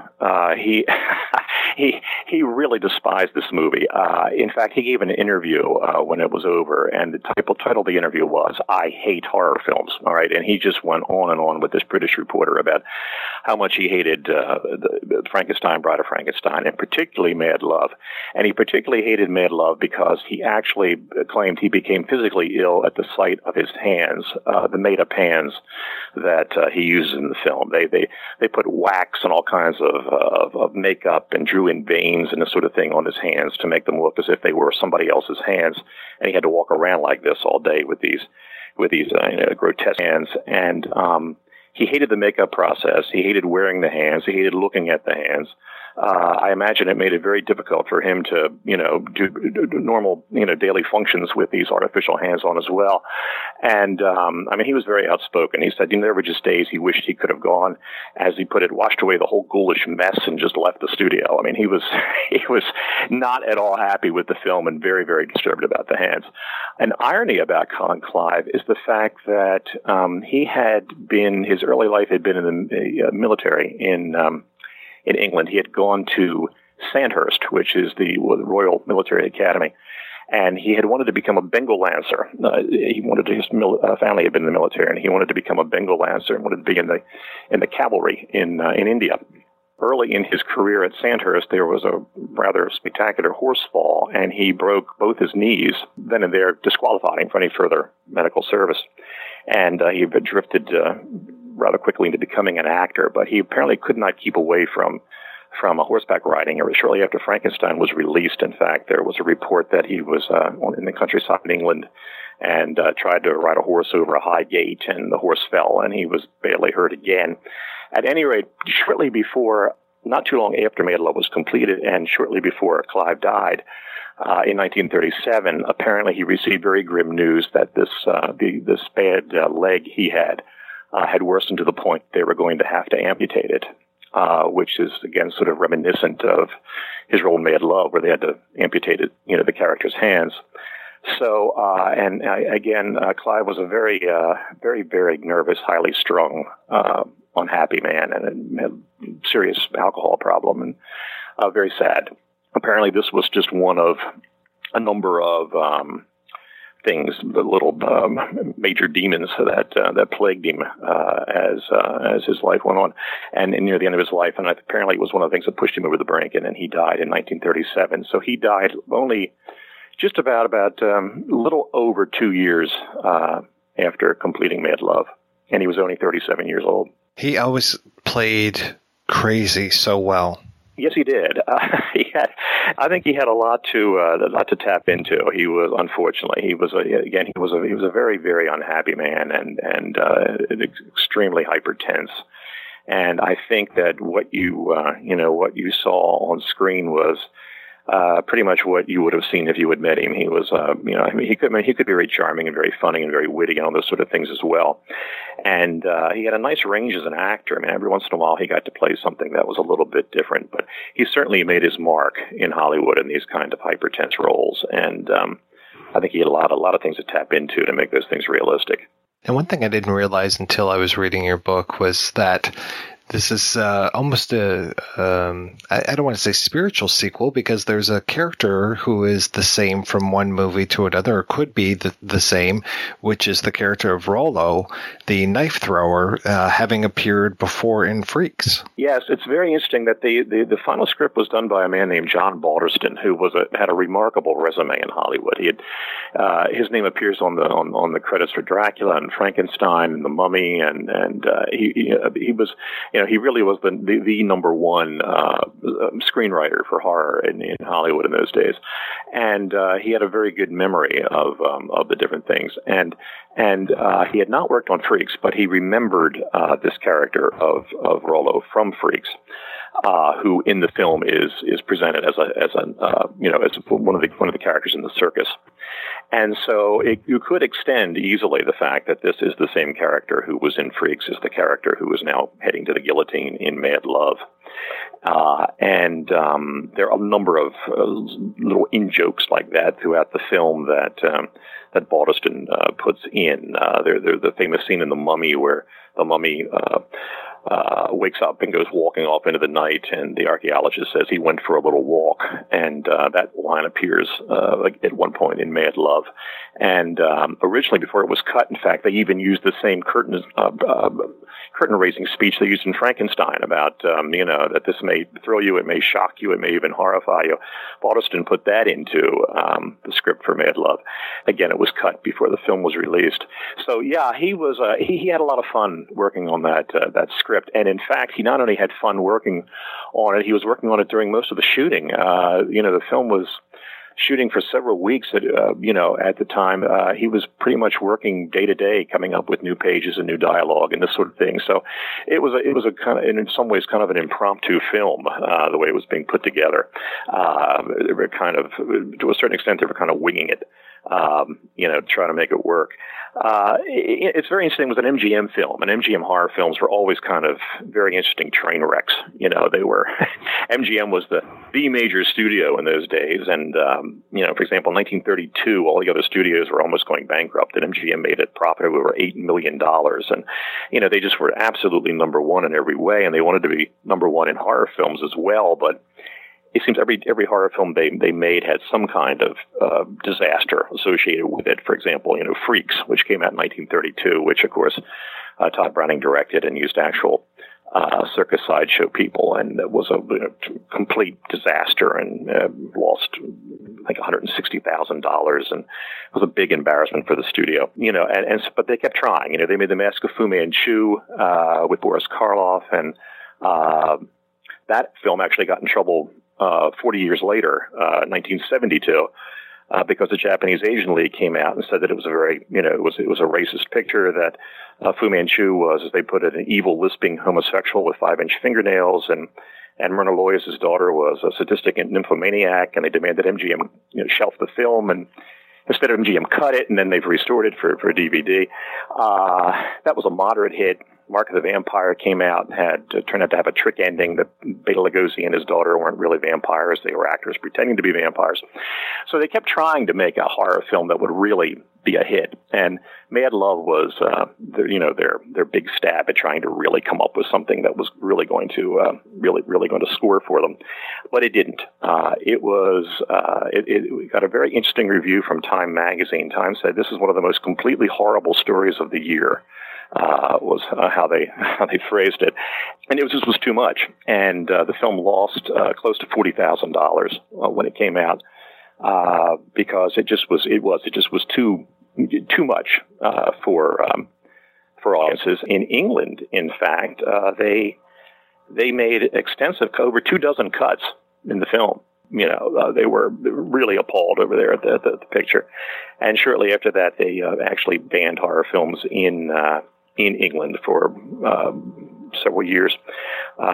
So it kind of left a path of destruction at the time. There was a theater in Long Island, I wrote this down, that sent a report to Motion Picture Herald, which used to report the reactions of the different exhibitors to films that were shown. And this man wrote, quote, he said, "The producers must have been mad to even attempt such a picture as this. This is certainly a black eye for MGM. Mad Love is a picture that makes a manager want to hide from view when the cash customers leave the theater. This is the type of picture that brought about censorship." It got a lot of people riled up. It was, and I imagine that to a certain extent, the people who made it enjoyed the fact that it got people riled up, because that's what horror films are supposed to do. That they're supposed to scare people, and they're supposed to haunt people, and they're supposed to get under your skin. This one maybe just did too good a job at it. Was this part of the packages that would show on UHF channels, or how was it handled afterwards? That's a very good question. I think, from what I've discovered recently, that there was quite a delay between the time that most of the MGM films came on television, which was starting in the late 1950s, starting around 1956. You would see films like Mark of the Vampire show up, and The Mask of Fu Manchu, and these pictures began to play when MGM released its films to television. Mad Love, I think MGM considered it sort of an embarrassment, not just because it lost money, but because it was excessive, and it was, it got them some bad press, and it did poorly overseas. Several countries actually rejected it: Hungary, Finland, Austria, Palestine. They all rejected the film, wouldn't even show it. It was almost something they wished that they could put it away and nobody, forget that they ever made it. But I think it began circulating on television, I believe, in maybe the early or mid-1960s, which was, again, about 7 or 8 years after most of the MGM films had been released. It sort of, eked its way out. And it got a very interesting boost in attention then in the early 1970s, because Pauline Kael wrote the book about Citizen Kane, and it was not very flattering to Orson Welles, to say the least. And one of the things that was the accusation that this book made was that Welles might have watched the picture Mad Love, on which the cinematographer was one of the cinematographers was Greg Toland, who was Welles' cinematographer on Citizen Kane, and that what happened was that he copied the look of the film. That he copied this kind of exotic look that Mad Love has to create the exotic and unusual and very striking look that Citizen Kane has. And so people started looking at Mad Love, at least, film schools and film fans and that sort of thing began looking at Mad Love again, just to sort of for that reason, to see if there, if there was anything to that argument. And maybe, I mean, there's a cockatoo in both films and, things like that, but it's a little far-fetched to say that Welles, really completely imitated that film. He probably got some ideas from Greg Toland about what to put in Citizen Kane, because Toland remembered some of the unusual things they used in Mad Love. But I think that did a lot to bring the film back into focus. And it's a very entertaining film. I mean, the whole look of it. So I think that once it started to get circulated and people started to see what was there, and particularly Laurie's performance and the stylistics of the film, they thought, wow, this is really great. This is certainly a different type of golden age horror film, and certainly it certainly holds the interest, and this is pretty wild stuff. So it became sort of it became a classic of its own after quite a few years of suppression. Can you talk to me a little bit about your new book, Laird Krieger: A Hollywood Tragedy? Laird Krieger was a fascinating actor. He was he stood 6'3". When he became famous in Hollywood, he weighed well over 300 pounds. He was a giant. And he had a very unusual life up to that point because he desperately wanted to be an actor, and because of his enormous size, it seemed impossible. He just was, there were very, very few roles which he could play. And what eventually happened with Laird Krieger was that he went to Hollywood as a very young man. He was living in a parked car, trying to get work, and eventually he heard about this play that had been done on Broadway, Oscar Wilde, that starred Robert Morley. And Krieger realized this was going to be, this would be a perfect role for him. It would be absolutely tailor-made role for him, Oscar Wilde. And he managed, despite the fact that he was basically almost a street person, he managed to find a producer. He managed to get a major production mounted in Hollywood. He starred as Oscar Wilde, and he was absolutely tremendous. He got a film contract at 20th Century Fox. He became a sensation very quickly in the films he made, particularly unusually as a sex pervert. And of course, the amazing thing about that is that in those days, in the 40s, there really weren't many roles of that nature being done in films. I mean, because of censorship, because of the whole nature of Hollywood at the time, you didn't have, it wasn't like today where you would have those kind of a role of that kind of extremity being played. But Krieger had this great genius, this marvelous flair for being able to bring out these kind of unusual characters, like as he played in I Wake Up Screaming. I played the psychopathic detective, and ultimately Jack the Ripper in The Lodger. The problem was that eventually he became unhappy about possible typecasting. He had a lot of personal problems that compounded all this, and eventually he died very young. He died in late 1944, and he was only 31 years old. He died of the effects of a brutal diet, and he was an amazing actor, many years ahead of his time in what he was able to do, and had really a very, he's behind a very, very impressive body of work. He really is an amazing actor to watch, and it was a lot of fun to research the book. One of the things, briefly, that was very interesting about it was that one of the things he did when he became successful in Hollywood was he wanted to really treat his family, because, he had been sort of the black sheep of the family all these years, wanting to be an actor. And one of the things he did was he sent back to the East for his niece to come out and live with him in Beverly Hills, because her mother was having some difficulties. And he said, let her come out, with me for the summer. And the niece came out and stayed with him. She was only about 7 or 8 years old at the time. She came out and stayed with him for a year and a half. And fortunately, I was able to find Laird's niece and talk to her and get some wonderful stories about him. And I got to her, sadly, I got to her very shortly before she became ill and passed away. So at least, her stories and memories of him are going to be in the book. So it's a very dramatic story, a very interesting look at Hollywood at the time. That he was working there because of the fact that he was homosexual and was in a situation, therefore, in Hollywood at the time where this was a rather difficult situation in which to find himself, and how he coped with it and how he dealt with it and how it eventually, caused difficulty for him. So it's a story on a lot of different levels that is I think going to be very effective. It should be out around Thanksgiving time this year, and I have high hopes for it. I hope a lot of people are going to enjoy it. It seems like, looking at your bibliography, it seems like you're not the kind of person to just stand still. So I'm sure you're already working on the next one. Well, I'm working on two novels which are Hollywood related as well. So hopefully those will percolate and happen. No, it really is. Once this sort of thing bites you and you get the passion for doing it, it really doesn't let up. I really thought the number of times over the years, and again, I've been doing this close to 40 years.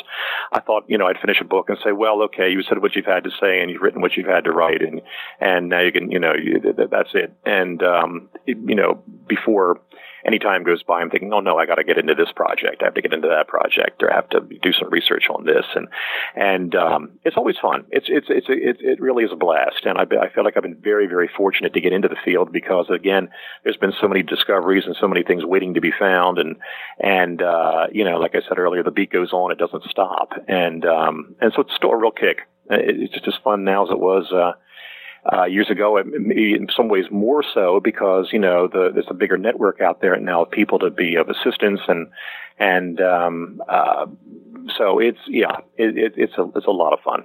Really enjoy it.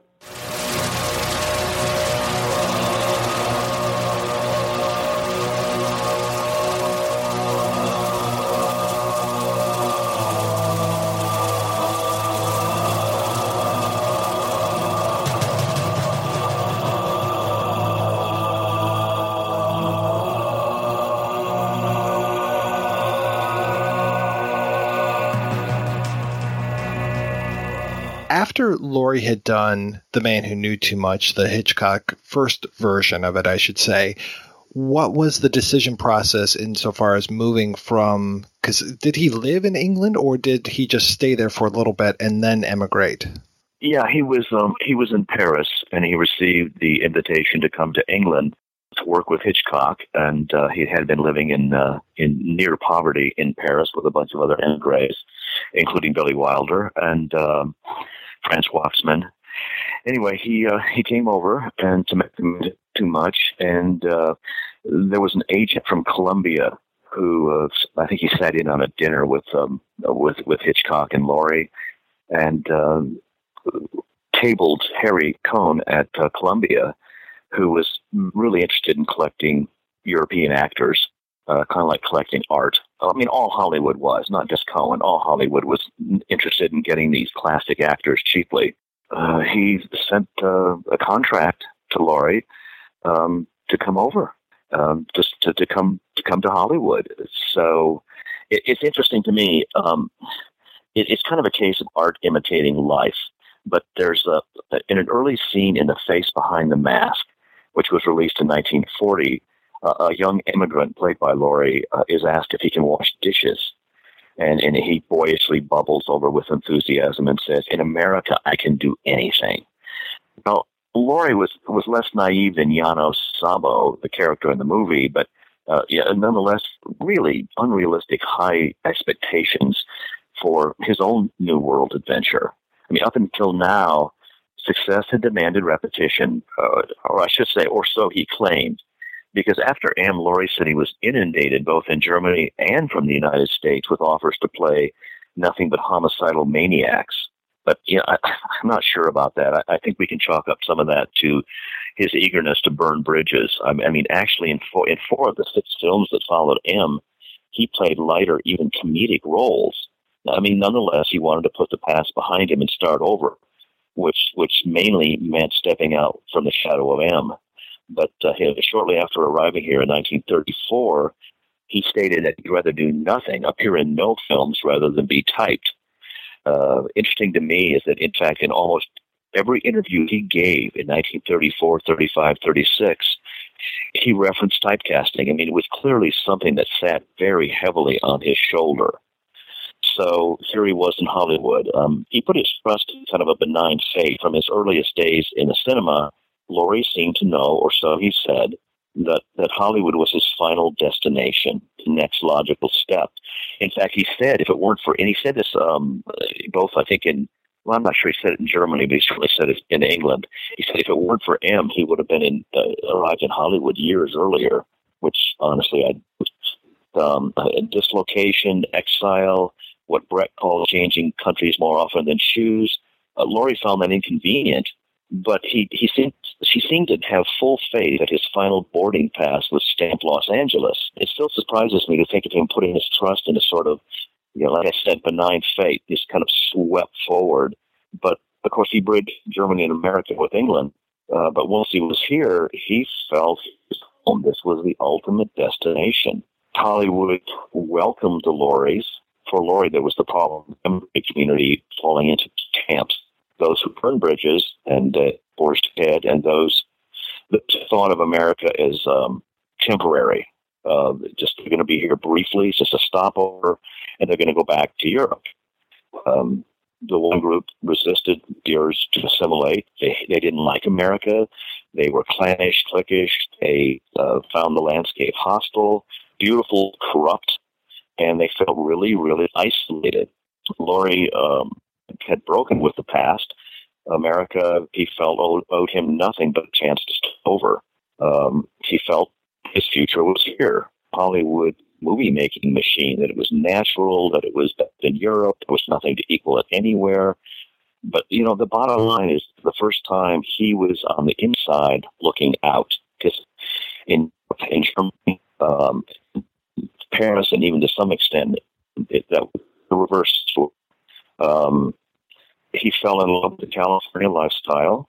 When pictures of him playing badminton, ping pong, just enjoying the outdoors. He talked a lot about his flowers. Some emigres were encouraged to participate, like, community projects and classes in American history, practice speaking English, to assimilate. Lorre never needed that step up because he just jumped in with both feet. And I might have said earlier that Billy Wilder said that he and Peter were really into Americana, which for them meant professional wrestling. In fact, at one of the 20th Century Fox press notices, something about that Lorre was a second for Man Mountain Dean. Of course, Man Mountain Dean got in trouble in the ring. Lorre would take over, which of course is ludicrous, but it's still funny. It shows the extent to which Lorre was really enjoying the popular American lifestyle. He just immersed himself, particularly in the vernacular. He always talked slang, hip talk. It was something he hung up, right-o, daddy-o, and stuff like that. He hung on to that the rest of his life. And it basically shows that, that European identity, it faded away so quickly. The one thing that kind of bothered him is he no longer knew where he stood with some of his fellow emigres. Some of them grudgingly viewed as commercially stepping up and artistically stepping down, in a word, selling out. But I think Lorre recognized this as what it was, it's basically sour grapes. And once he got here, he was really anxious to begin work. Well, for one reason, he still owed money to Karl Kraus, who was a very famous Austrian author, journalist, playwright, and many other things. But Lorre had appeared in several of his works, both on stage and radio. But before leaving Europe, he finagled a loan of 3,000 shillings with the idea that he would repay that sum in several weeks after he had left Germany for Paris, and even put up his life insurance policy as collateral or security or whatever. And when he was in Paris, the entire sum came due, which was a huge problem because the only work he was able to score there was a very small part in a film called De Haut en Bas, From Top to Bottom, which you can see today. It's available, but so that debt was still hanging over Peter and Celia's heads when they arrived here. Everything, it seemed, hung on his success in America, which meant it also hung on his success in his first film. He needed to make a big splash, which, of course, was Mad Love. He had signed a 20-week contract with Columbia when he was still in London that said he would get paid $500 per week. Actually, it turned out that total amount was spread out over 26 weeks, not 20 weeks. So he was only making $380 a week. And what with his agent, insurance, supposedly money sent to family and friends in Europe, he only took home $160 a week, which was not enough to discharge that old debt. So he was idle for 9 months, during which time Columbia was trying to find a suitable project for him. And it was really frustrating because he was basically going broke. But he tried to get things going on his own with his old Caspar Hauser project, which is something he had worked on in Germany. He also voiced interest in the Good Soldier's Fight. Those ideas went nowhere. Columbia suggested that they might want to slot into a Jack Holt picture, and he wiggled out of that one. But he was just so frustrated about the studio's endless search for a suitable role by their standards. He finally took matters in hand, and he really liked Dostoevsky. And here you get one of his favorite and most often told stories. I heard it came down to me from a number of sources, but he told it to John Huston, who laughingly actually repeated it to me in the 70s, some 40 years later. But in a nutshell, Lorre said he realized that Harry Cohn, was no way he could strong-arm him into reading the heavy novel. So the secretary prepared a 2-page synopsis of the book, the novel, and reportedly, Lorre always liked to denigrate the echelon, the hierarchy at the top of the studios. So he said, Cohen exclaimed, "If they got a publisher, it would make a great movie." And Lorre told us so often it kind of outgrew its own credibility, but he just wanted to make the front office look bad. And he did the same thing at Warner Brothers too, and pretty much everywhere. He hated the front office because he kind of blamed them for not letting him out of the cage, so to speak, and to cast him against type. Nobody wanted to do that, although actually Warner Brothers did that in Three Strangers and a little bit in The Verdict, and he was very grateful. But so Cohn wanted to loan Lorre to MGM for Mad Love. Apparently Lorre had read The Art of the Deal, so he countered with, "I'll do Mad Love if you make Crime and Punishment and give me Joseph von Sternberg to direct." So that's how he agreed to do Mad Love, although I'm not sure how he could have wiggled out of it any other way.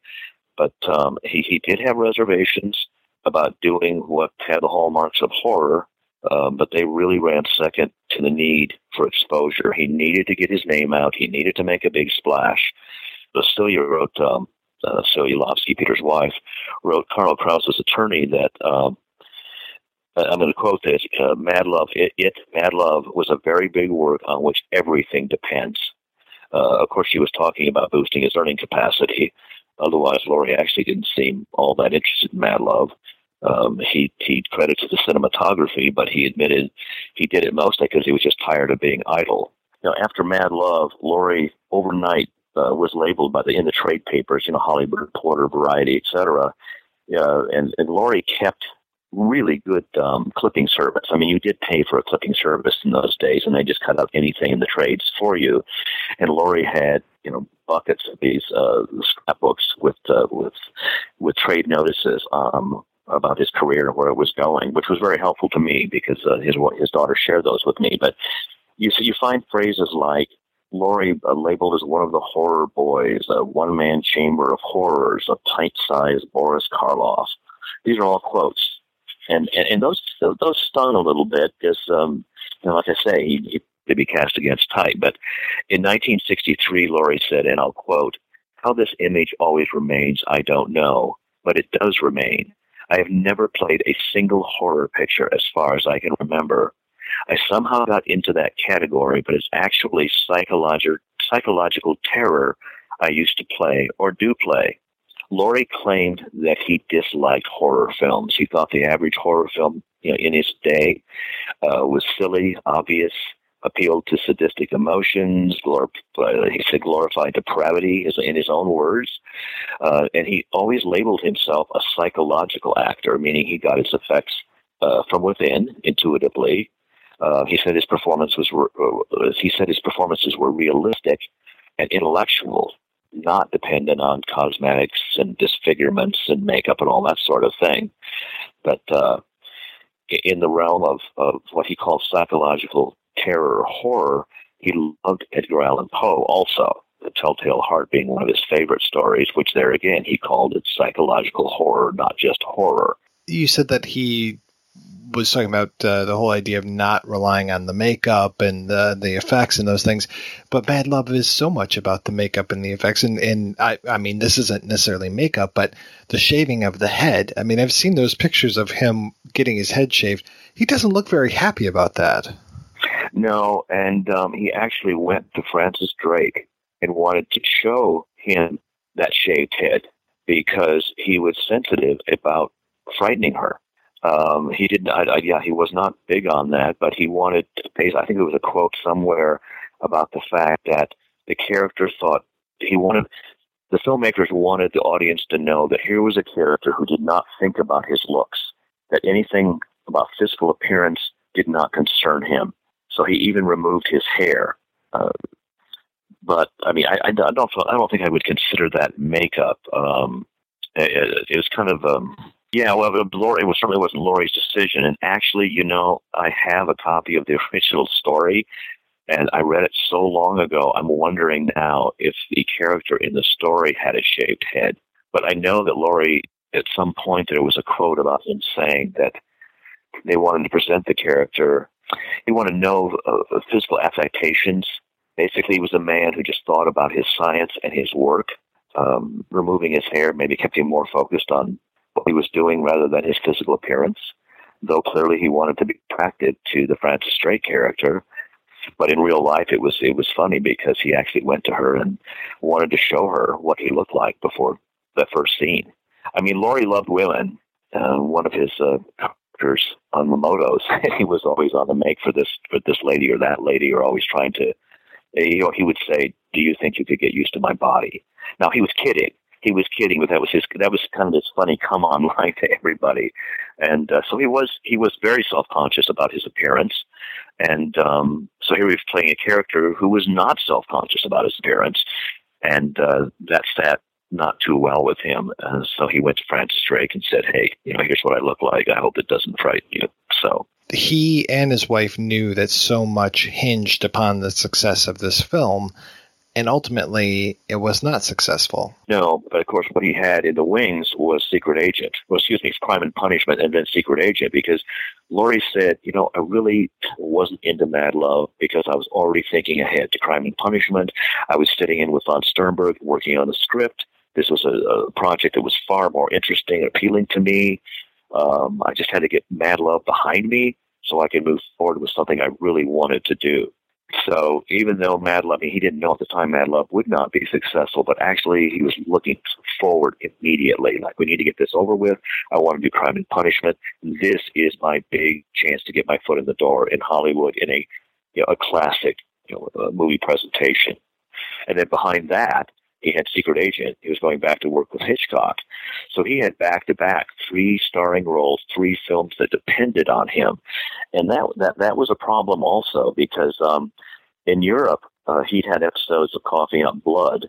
And for the doctors there, it was believed that he was suffering from pulmonary tuberculosis. Once in this country, the medical community reevaluated him and determined that no, he suffered from, if I pronounced this correctly, bronchiectasis, an infection of the large bronchi, and which was often caused by severe respiratory infections in childhood.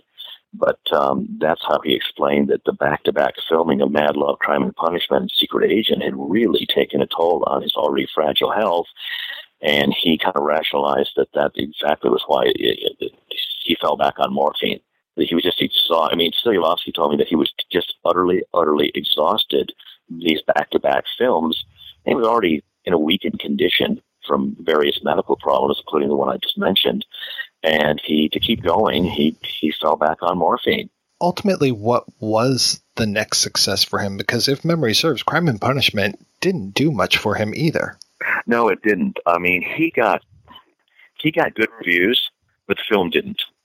There was a French version that came out at the same time that actually did better critically. But no, he still had not jump-started his career with those first two movies, nor did he with Secret Agent, which was a British production, of course. And he wasn't starring. He was down the bill a ways. So when he came back after Secret Agent, at that time, Daryl Zanuck came forward and said, "Okay, we want to sign you." I think he did the first film, Crack Up, which was an individual assignment because he signed the major contracts with Fox after Crack Up. Crack Up wasn't part of it. That was an individual deal. But there again, Zanuck was promising the same thing everyone promised him, a variety of roles. It's like, you're not appreciated, you're not getting the work we think you can do, we're going to cast you in a variety of roles. And they did, they did do Crack Up, which he plays a dual role, where he plays the mascot of an airship factory. He's kind of a bit addled, and then he's also plays the other half of that character, of course, is a sinister spy. I think he enjoyed playing those two against the middle, but then, of course, he has Nancy Steele is Missing, which is still a villain. But he did do that wonderful unknown film that you just don't see. It's called I'll Give a Million, which he plays a tramp. It's a completely comedic role, and he is delightful in it, and it is so unseen. And there's a company that has kind of resurrected some of these old Fox films and re-released them, but that's the one they did. Nancy Steele is Missing. They've done Crack Up, Lancer Spy, but they have not done I'll Give a Million, which just made too small a splash in a big pool, but it would kind of had a larger exposure then and now. It might have reoriented his image in Hollywood. But of course, soon after that, he fell into the moto rut. And, he thought of it as a departure immediately, and then later hated doing them because, once again, it was the typecasting rut. He did 8 of them, and he wasn't paid very well doing them either. So he really didn't get. And then after that, he freelanced, and he was working RKO and Universal and Republic and just shuffling around from backlot to backlot in smaller and smaller roles, of course, until John Huston discovered him for The Maltese Falcon. Then that is when he really got his foot in the door. That's when he climbed the ladder, Maltese Falcon, and of course followed shortly after. But Maltese Falcon did not get him a contract with Warner Brothers immediately. That, again, like Crack Up, was an individual film. It was only after Casablanca, Hal Wallace said, "We think we can use this guy." So, but that's really when his career took off. So it took him pretty much 7 years before he really made that splash with Maltese Falcon when he came to the U.S. Yes, absolutely. Yeah, because, he'd been in 2 starring roles that just really didn't score, and then a smaller role as Secret Agent, which was not one of Hitchcock's bigger films either. And after that, it was bits and pieces in back lots and small roles, Mr. District Attorney, and I can't even think of some of the other ones, but they weren't very big. In 1936, Graham Greene wrote an article, The Genius of Peter Lorre. Was that fairly typical for Greene to write this lavishing praise on an actor like that? Because this seems very unusual to me. I don't know, because I haven't read, nothing else that he read comes to mind. But in all the stuff I've read from that period, critiques, essays, reviews, that one is really over the top. Very much so.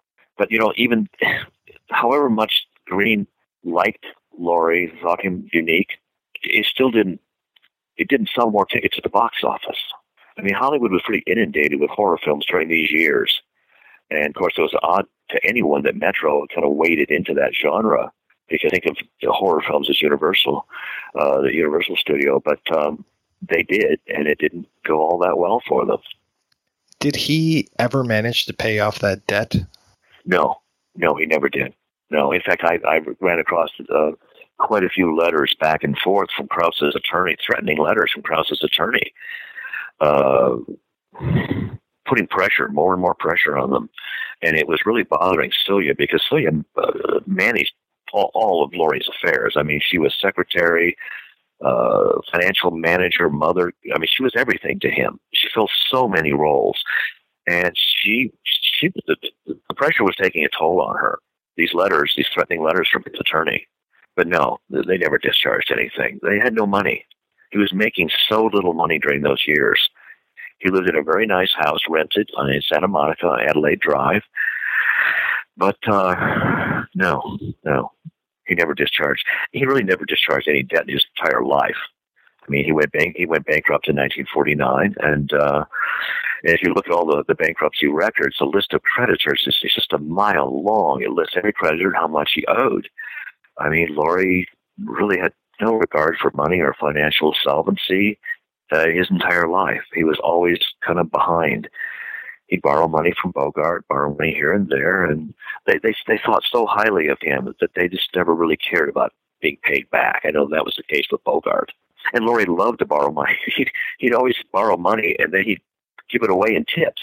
He was a great, great tipper, but he borrowed money to do it.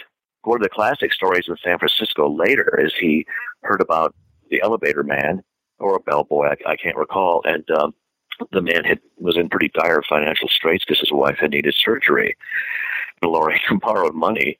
I keep thinking it was from Burl Ives, and simply walked into the elevator and stuck a roll of $100 bills into the guy's shirt, his pocket. But it was never out of his own pocket to do that, because he always spent more than he made. And he never made that much. Even at Warner Brothers, he never made that much money. I know that you talked to a lot of people for The Lost One, and I'm curious. I saw quotes from Key Luke in the book. Did you get to talk to Mr. Luke? I corresponded with him. I find it so great that here's this movie from 1935 with a major Asian character who isn't a major Asian with a capital A character. Like, they're not focusing in on his difference, that he's just there and doing his job, as opposed to when they would do the horrible thing of making Peter Lorre play a Japanese person. Well, Norman Foster, who directed 6 of the 8 motos, and I did interview him, he was really wanting to climb the ladder himself. He wanted to become an A director. He had been an actor. He was just beleaguered with the choice, chagrined, unhappy with the choice of Peter Lorre. He could not fathom why they would cast a Hungarian in a Japanese role. And he wasn't happy about being handed this assignment. This was considered a B assignment. At least he considered it a B assignment. He wanted an A assignment. And then he went to New York to visit Lorre because Lorre was in a sanatorium at the time, trying out, other drug treatments. There were so many of them. And he looked at Lorre, and he shared that Lorre wouldn't even be well enough to walk. He was very sick, and they wouldn't be well enough to even walk up a flight of stairs, let alone manage some of the jiu-jitsu. Yes, a stuntman would manage the major stunts, but even the smallest stuff. And he said that we needed a little bit of manual dexterity with his hands, and he clearly did not have that. So they had to cut that in too. So yeah, he wasn't very happy about that. But he also complimented Lorre and said, we didn't do much in the way of makeup to make him Japanese. We tried not to fulfill stereotypical physical cosmetic details. He had the glasses and he had the accent, but that's really all. They left the rest up to Lorre. Can you tell me the story of Peter Lorre's teeth? Because his teeth do not look the same from those early days to the later days. What did he have done to his teeth? His teeth were very, very bad to begin with. A lot of it was bad diet, some of it smoking. They became very splayed, and he developed pyorrhea, which is basically a kind of infection. And how many coworkers told me how bad his breath was in those early films? She said it was just horrible to stand close to him and do scenes. His breath was so bad from these infected teeth. And I'd watch films and I'd go, okay, at what point did he get the new teeth? I think the first, and it's in the book, but I think the first where you see the transition, where his teeth were splayed and they stuck out. There's a word for that. I can't think what it is. I'm sure you know what it is. Buck teeth. There was kind of a buck teeth splayed look to his teeth, in addition to the bad breath. And he finally had them all pulled. He realized that they were really a liability. Here he wanted to play bigger and better roles. He wanted to play romantic roles, and he did play a romantic role in Three Strangers, but he could not have played that role with those old teeth. There's no way. So he had all his teeth pulled. I mean, he had a very troubled mouth from a dental point of view, and he got dentures in, I believe the first film he had dentures was The Face Behind the Mask. And it really cleaned up his appearance. Because after The Face Behind the Mask, down into the Warner Brothers role, he became, much more attractive physical being.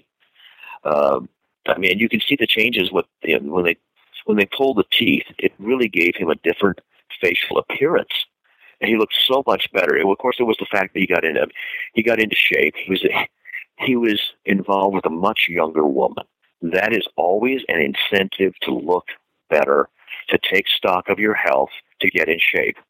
So he started dieting. He started playing tennis. He swam. It's all part of taking stock of your appearance. And the teeth kind of went along with that. But I mean, had he had those teeth, they were getting worse and worse. You can see it in the films. I don't know if Warner Brothers would have used him. Yeah, we were talking on the Stranger on the Third Floor episode about how the Peter Lorre of Stranger on the Third Floor looks versus the Peter Lorre of the Maltese Falcon. Yeah, absolutely. And it's night and day. And they're so close together chronologically. What are they, like a year apart, maybe a little bit more than a year apart? And his appearance is so different. And most of it is the teeth. It really cleaned up his physical appearance. Because the funny thing is later, if you watch things like The Raven or some of his TV work, is how much more the teeth fell apart later in life. When he was in his late 50s, he didn't have those beautiful dentures. They were falling apart, and obviously he didn't maintain them. And, of course, he smoked very, very heavily. He was a chain smoker, and that takes a toll on your teeth, and some drinking, too, and just basically disregard for his health. It's, therefore you die at 59. His brother, who I knew well in South Orange, New Jersey, looked exactly like Peter Lorre. When I met him in New Jersey, he walked down the hall, extended his hand to greet me, and I almost fell over because I felt like I was shaking hands with Peter Lorre, and he had the same voice. It was eerie. But he looked like Peter Lorre when Peter Lorre was maybe 52 or 3 rather than later. He looked like a very healthy, younger Peter Lorre, a late middle-aged Peter Lorre. But he said he was mistaken for Peter Lorre all the time. And his joke was, he says, yes, I mean, I look like him, but he's getting paid for it. Or something like that. He's making the money, but we both look alike. Along those lines, wasn't there like a knockoff Peter Lorre? Was it just a voice-only thing, or was there a physical actor? That was a man called Eugene Weingarten. I have the original deposition that he gave Peter's attorney, Bob Schutan, who was a very dear friend of mine. But this guy just surfaced. People told him he looked like Peter Lorre, so he took it to the bank. So he started calling himself Peter Lorre Jr., and he let people assume the rest. And he even did a bit part in a Hitchcock film, and I think some other really, really small horror film. But and then later he started claiming he was the legitimate son of Peter Lorre, and that's when Lorre's attorney stepped in. He took a deposition, and in that deposition he admitted he was not. He had no reason to believe. He knew who his parents were. He was not Peter Lorre, but he tried to pass that off as by way of getting an entree to the film community and making pictures. And in all the midst of this, I mean, at least it was pretty much settled that he wasn't his son. But the problem is, once Lorre died, he started playing that same tune. He started claiming again that he was Peter Lorre's son, because he knew there'd be no kind of litigation or problem with it. Who's going to challenge him? It drove Kathy Lorre crazy. Kathy Lorre absolutely hated this man. And once Kathy and I were at a photocopy shop in North Hollywood, copying, I think, some of the scrapbooks, and somebody came in passing a flyer around saying there's going to be a party, come see this party. And Peter Lorre, and he found out that this was Kathy Lorre, Peter Lorre's daughter. And he says, your brother's going to be there. Oh, my God, that was the worst thing to say. I swear she was just going to take a waste paper basket and dump it over his head. But she told him that is not my brother. And I think that it might have been kind of fun to go I would have hated to see the fireworks because this guy had no. And then he would tell stories about his father long after Peter had died.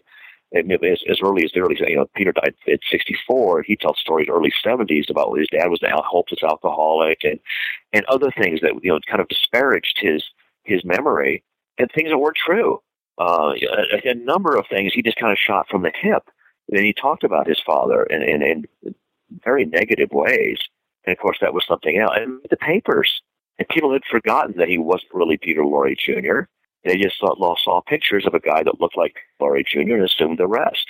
So yeah, I wrote quite a bit of that in the biography because I had access to the deposition, and that had a lot of good material in it. Well, Stephen, what are you working on these days? I've totally shifted gears. Whenever I mountain biked or hiked, I would tell the story of my grandfather, who, a World War I vet, staged his own death and disappearance on the Missouri River in 1953. He was out with a boat. He cut a hole in the ice, because there were some ice flows there. Cut a hole in the ice and basically gave the impression that he'd fallen through the ice when he was trying to repair the engine. He was dead and buried, and he turned up with a new life, a new name in Inglewood, California later. And when I was in my 30s, I was going through some scrapbooks in the basement because family has always kept all this stuff, an archive. And I came across a funeral notice, grandfather who was still living. He lived to be 91, 92. And I thought, okay, there's a story here.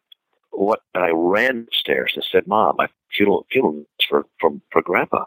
And she says, oh, yeah, that's when he had amnesia and he disappeared. And she went back to doing dishes. And it's like, okay, this is like pulling teeth. But half the family said amnesia, he disappeared. The other half of the family said he was a runner, meaning he just basically said, I'm done with my marriage. I'm getting out of here. And this is the way he did. And this is the way he did it. And it's funny. It's because later in life, one of the people I interviewed said, yeah, he always said he wanted to die on the Missouri. In a sense, he did. He faked his own death on the Missouri. But when I tell this to people, they say, there's a lot more to the story, but they say, oh, my God, you have to do something with this. And, I thought, yeah, right. Well, maybe I will.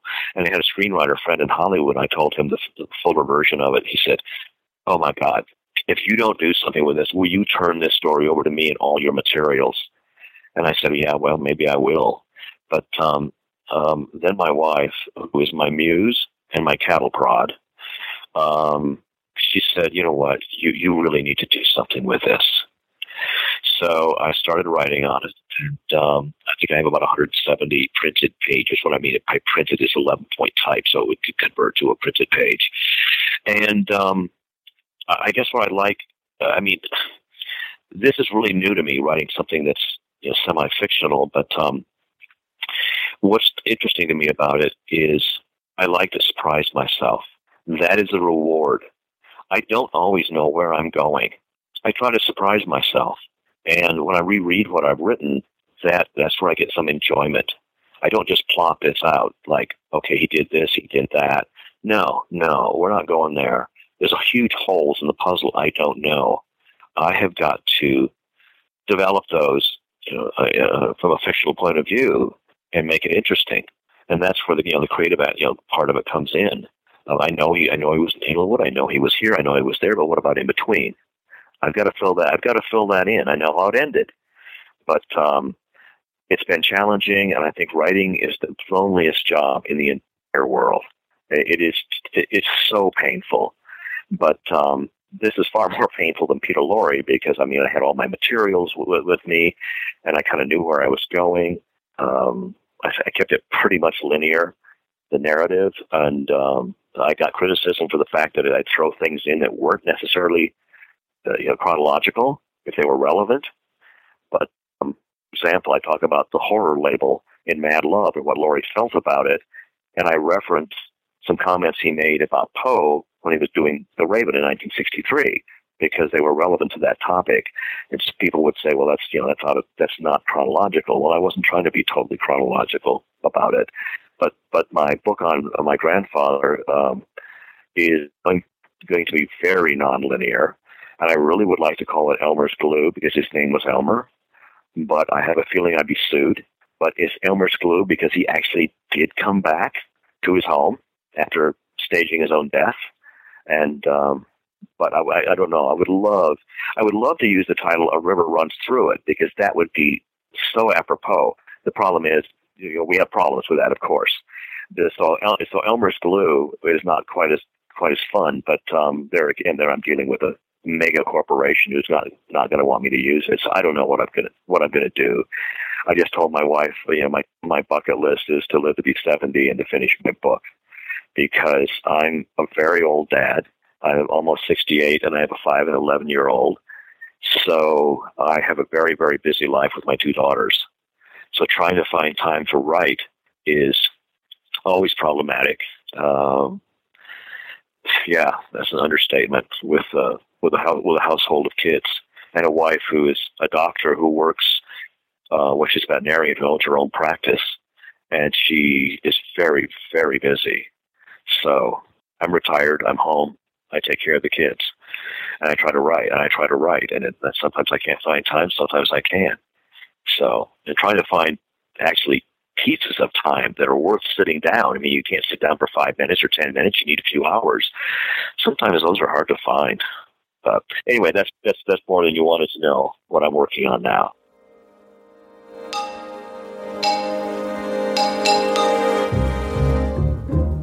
You need hands to hold someone you care for.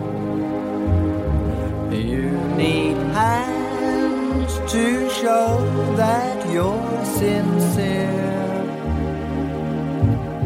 When you feel nobody wants to know you, you need hands to brush away the tears.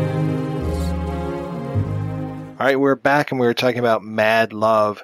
So we talked a little bit about The Beast with 5 Fingers, which is kind of interesting that it's another Peter Lorre versus Evil Hands movie. But Evil Hands, I mean, they're everywhere. When I started thinking about this, and I read a really interesting article. I think it might have been some guy's college thesis, and he was talking about hands in these different urban legends. And kind of as an intro and outro, he started talking about hands in popular culture. And of course, he's talking about Star Wars, and my God, they cut off hands like crazy in Star Wars. Even if you think about the first few minutes of what some people call A New Hope, what I call Star Wars, you've got the removal of Walrus Man's arm, you've got C-3PO's arm coming off, and then, of course, in the second film, you have the removal of Luke's hand and the Wampa's arm, and then the first 3 movies, those horrible prequels, they're just filled with hands and arms being cut off like crazy. And it's just like, are you trying to tell us something, George? Do you have something about these hands and arms? And again, I kind of go back to the whole castration thing and the castration anxiety, because it seems like it's really played up, especially when you have a father cutting off his son's hand.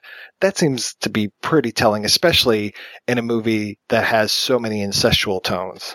I never thought about the sheer number of, everybody knows, well, everyone, at least of my generation and older, knows about Luke getting his hand cut off. But yeah, I guess I never really thought about just like the incessant hand and arm amputating.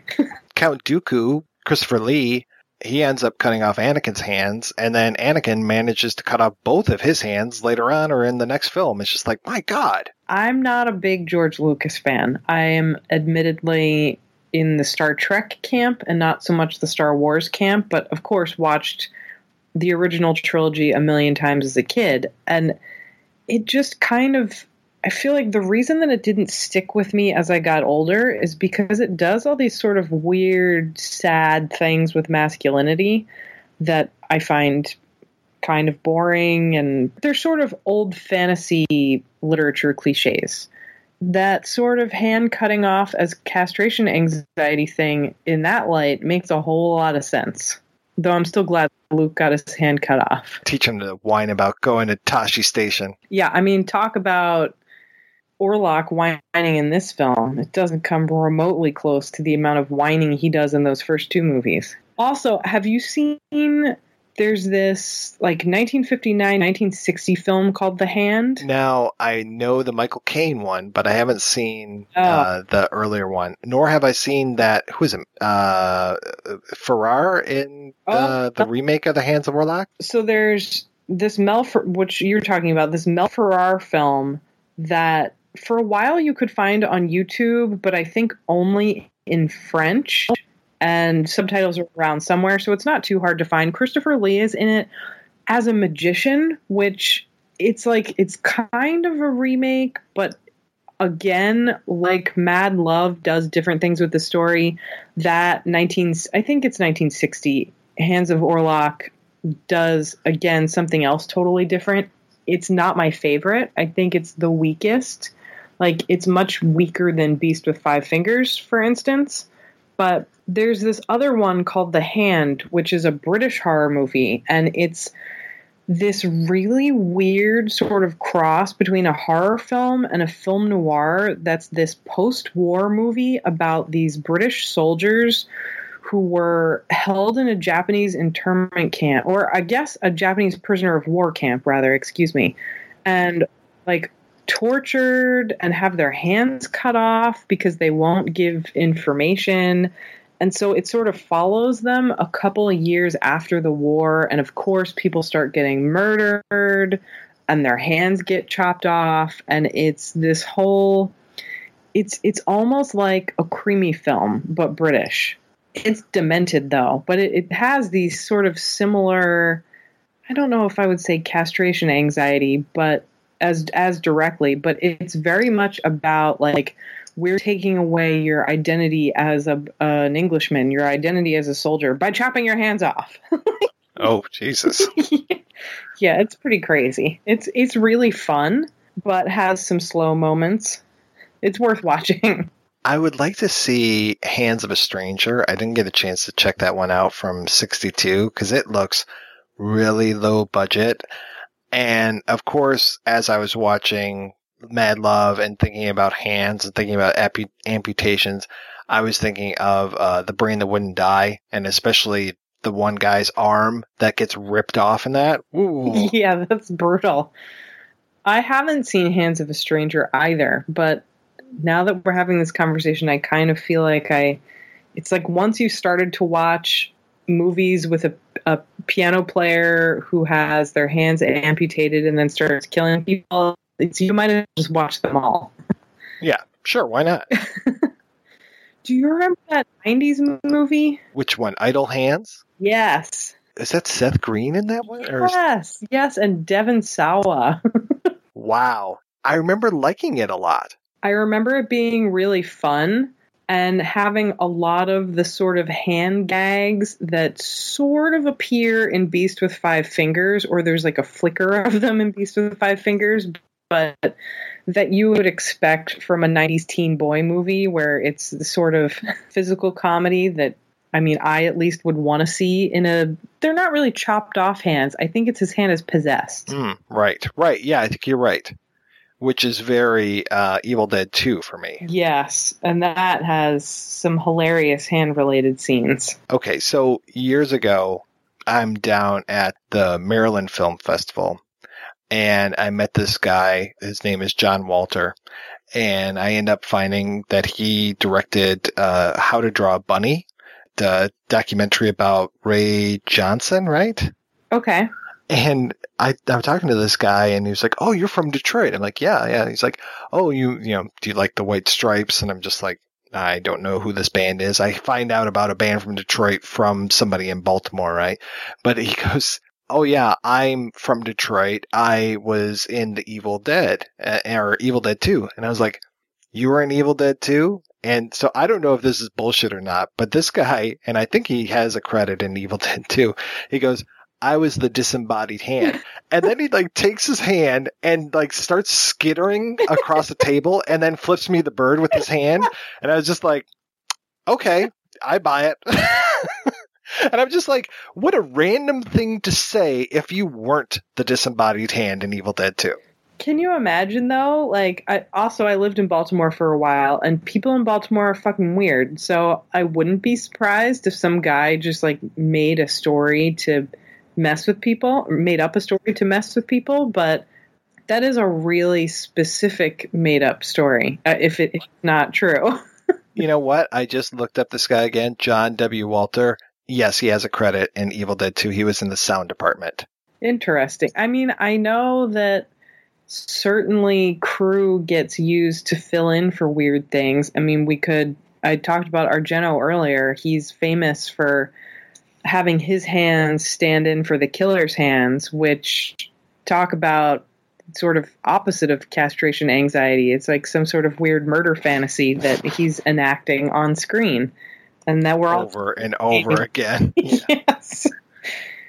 But it is kind of in keeping with this hand theme, it is sort of a weird cameo for a director to make in almost all of their films. Yeah. Does he show up otherwise? Are his other body parts, like maybe his face, in those movies? I don't think so. I mean, he has a really distinctive face, and I think the closest he gets is in Four Flies on Grey Velvet. That actor is basically a more handsome version of him. I made a joke. I went to see Suspiria again recently, the 35 millimeter print that's kind of touring around. Jealous. And there's a character who's got the new teeth. And I was just like, and a cameo by Dario Argento. Yeah. I feel bad. I feel bad for making fun of his looks, but I was just like, he's very distinct looking. I mean, he wound up with Daria Nicolodi. I almost said he wound up with Ozzy. Jesus. He wound up with Daria Nicolodi, so I think he did okay for himself. Yeah, definitely. And I'm glad that Ozzy got her looks. Yeah, all of his daughters are gorgeous. You know, of all the Oliver Stone films I've seen, I've never seen The Hand. Neither have I, and I just really don't like Oliver Stone, so I don't think that is going to be on my list for decapitated or not decapitated, disembodied, possessed, or dismembered hand movie watching list. I can understand that. I just remember my folks talking about that movie and how, and this is their word, how sleazy that movie is. Interesting. Maybe it's like an adult version of Idle Hands. It could be. I think what I'm picturing right now is more like a Brian De Palma film than an Oliver Stone film.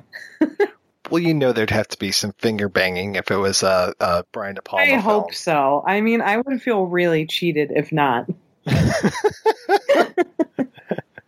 It doesn't feel like your hand, Stephen. It's not my hand. Except he would do the split screen so that you could see that Stephen's hands are, you know, next to him. Somewhere else, right? Brian, if you're listening, this is a good idea. Yeah. Much better than Dahlia. Oh, God. Anything's better than the Black Dahlia. I hear that 3-hour cut was really good, though. No way. There's no... Sorry. All right, we're going to take another break and play a preview for next week's show. Paris. On a quiet street, in an old building, a dead woman's vacant apartment is waiting. Waiting for the tenant. Roman Polanski is the tenant. In Chinatown, he exposed the dark side of corruption. In Repulsion, he explored a warped mind. In Rosemary's Baby, he examined the occult. Now, the tenant, something altogether new, altogether chilling. No one does it to you like Roman Polanski.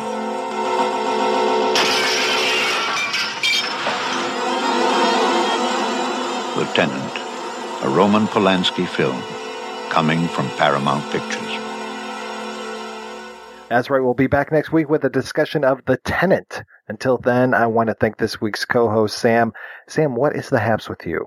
Well, I think I mentioned I'm working on a book about the Peter Lorre film M, which should be out next year. And as for what's going on more immediately, the recent issue of Diabolique will be out in October, and it's all kind of occult and witchcraft themed. I did a sort of big piece on Ken Russell's The Devils for it, which I'm excited about. Talking about disembodied organs there. I mean, that femur gets some action.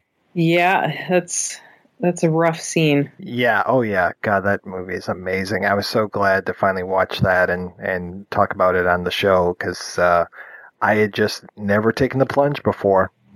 Oh, it's definitely something that everybody should get to see at least once. Have you ever seen that on the big screen? I screened it last year, and I screened so I do... Every once in a while, I'll do screenings for this local...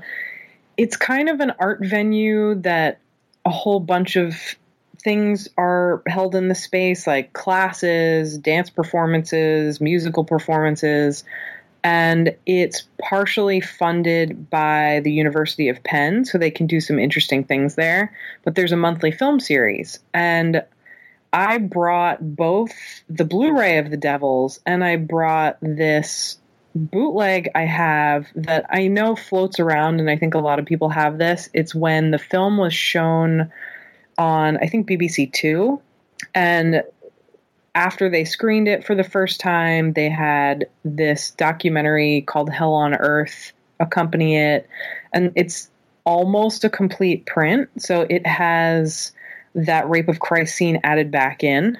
And so I basically said, okay, this is what I got you. And it's always the weirdest crowd at these things because it's on a Thursday night.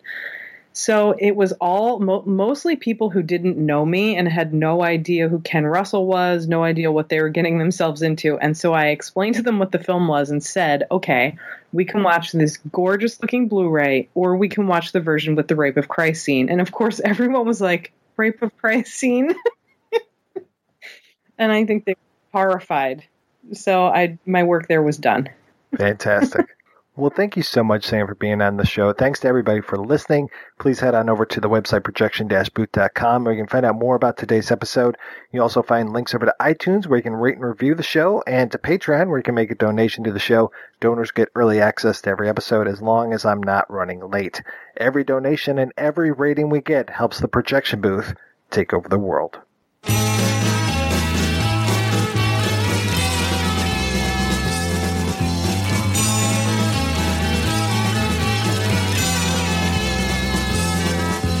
These are the hands of a demented circus clown. Outside I'm laughing, but inside I'm really wearing a frown. I see you laughing,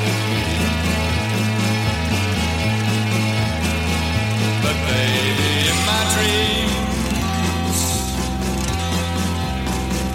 it's quite a different scene.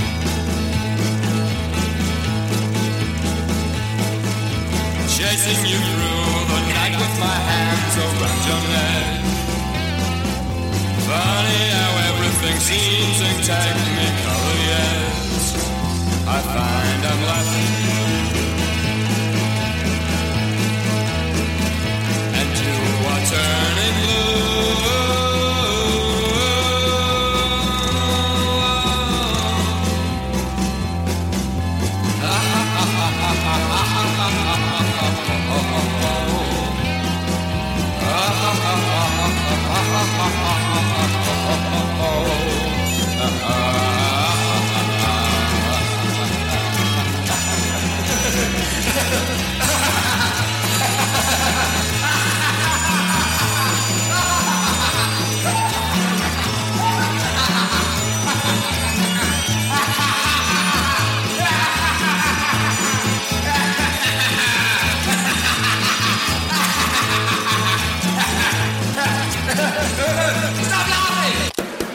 If you enjoy this show and want more people to know about it, head on over to iTunes, leave a comment, and rate it 5 stars. Make sure you like and share us on Facebook, and don't forget to follow us on Twitter. Just search for Christopher Media. Thank you in advance for supporting Christopher Media by clicking on the PayPal button and by clicking through to all the sponsors who support ChristopherMedia.net. Most importantly, we would like to take the time to extend an extra special thanks to you. Christopher Media could not exist without your support. Thank you for visiting ChristopherMedia.net, and thank you for listening. Christopher Media. Let's make some noise.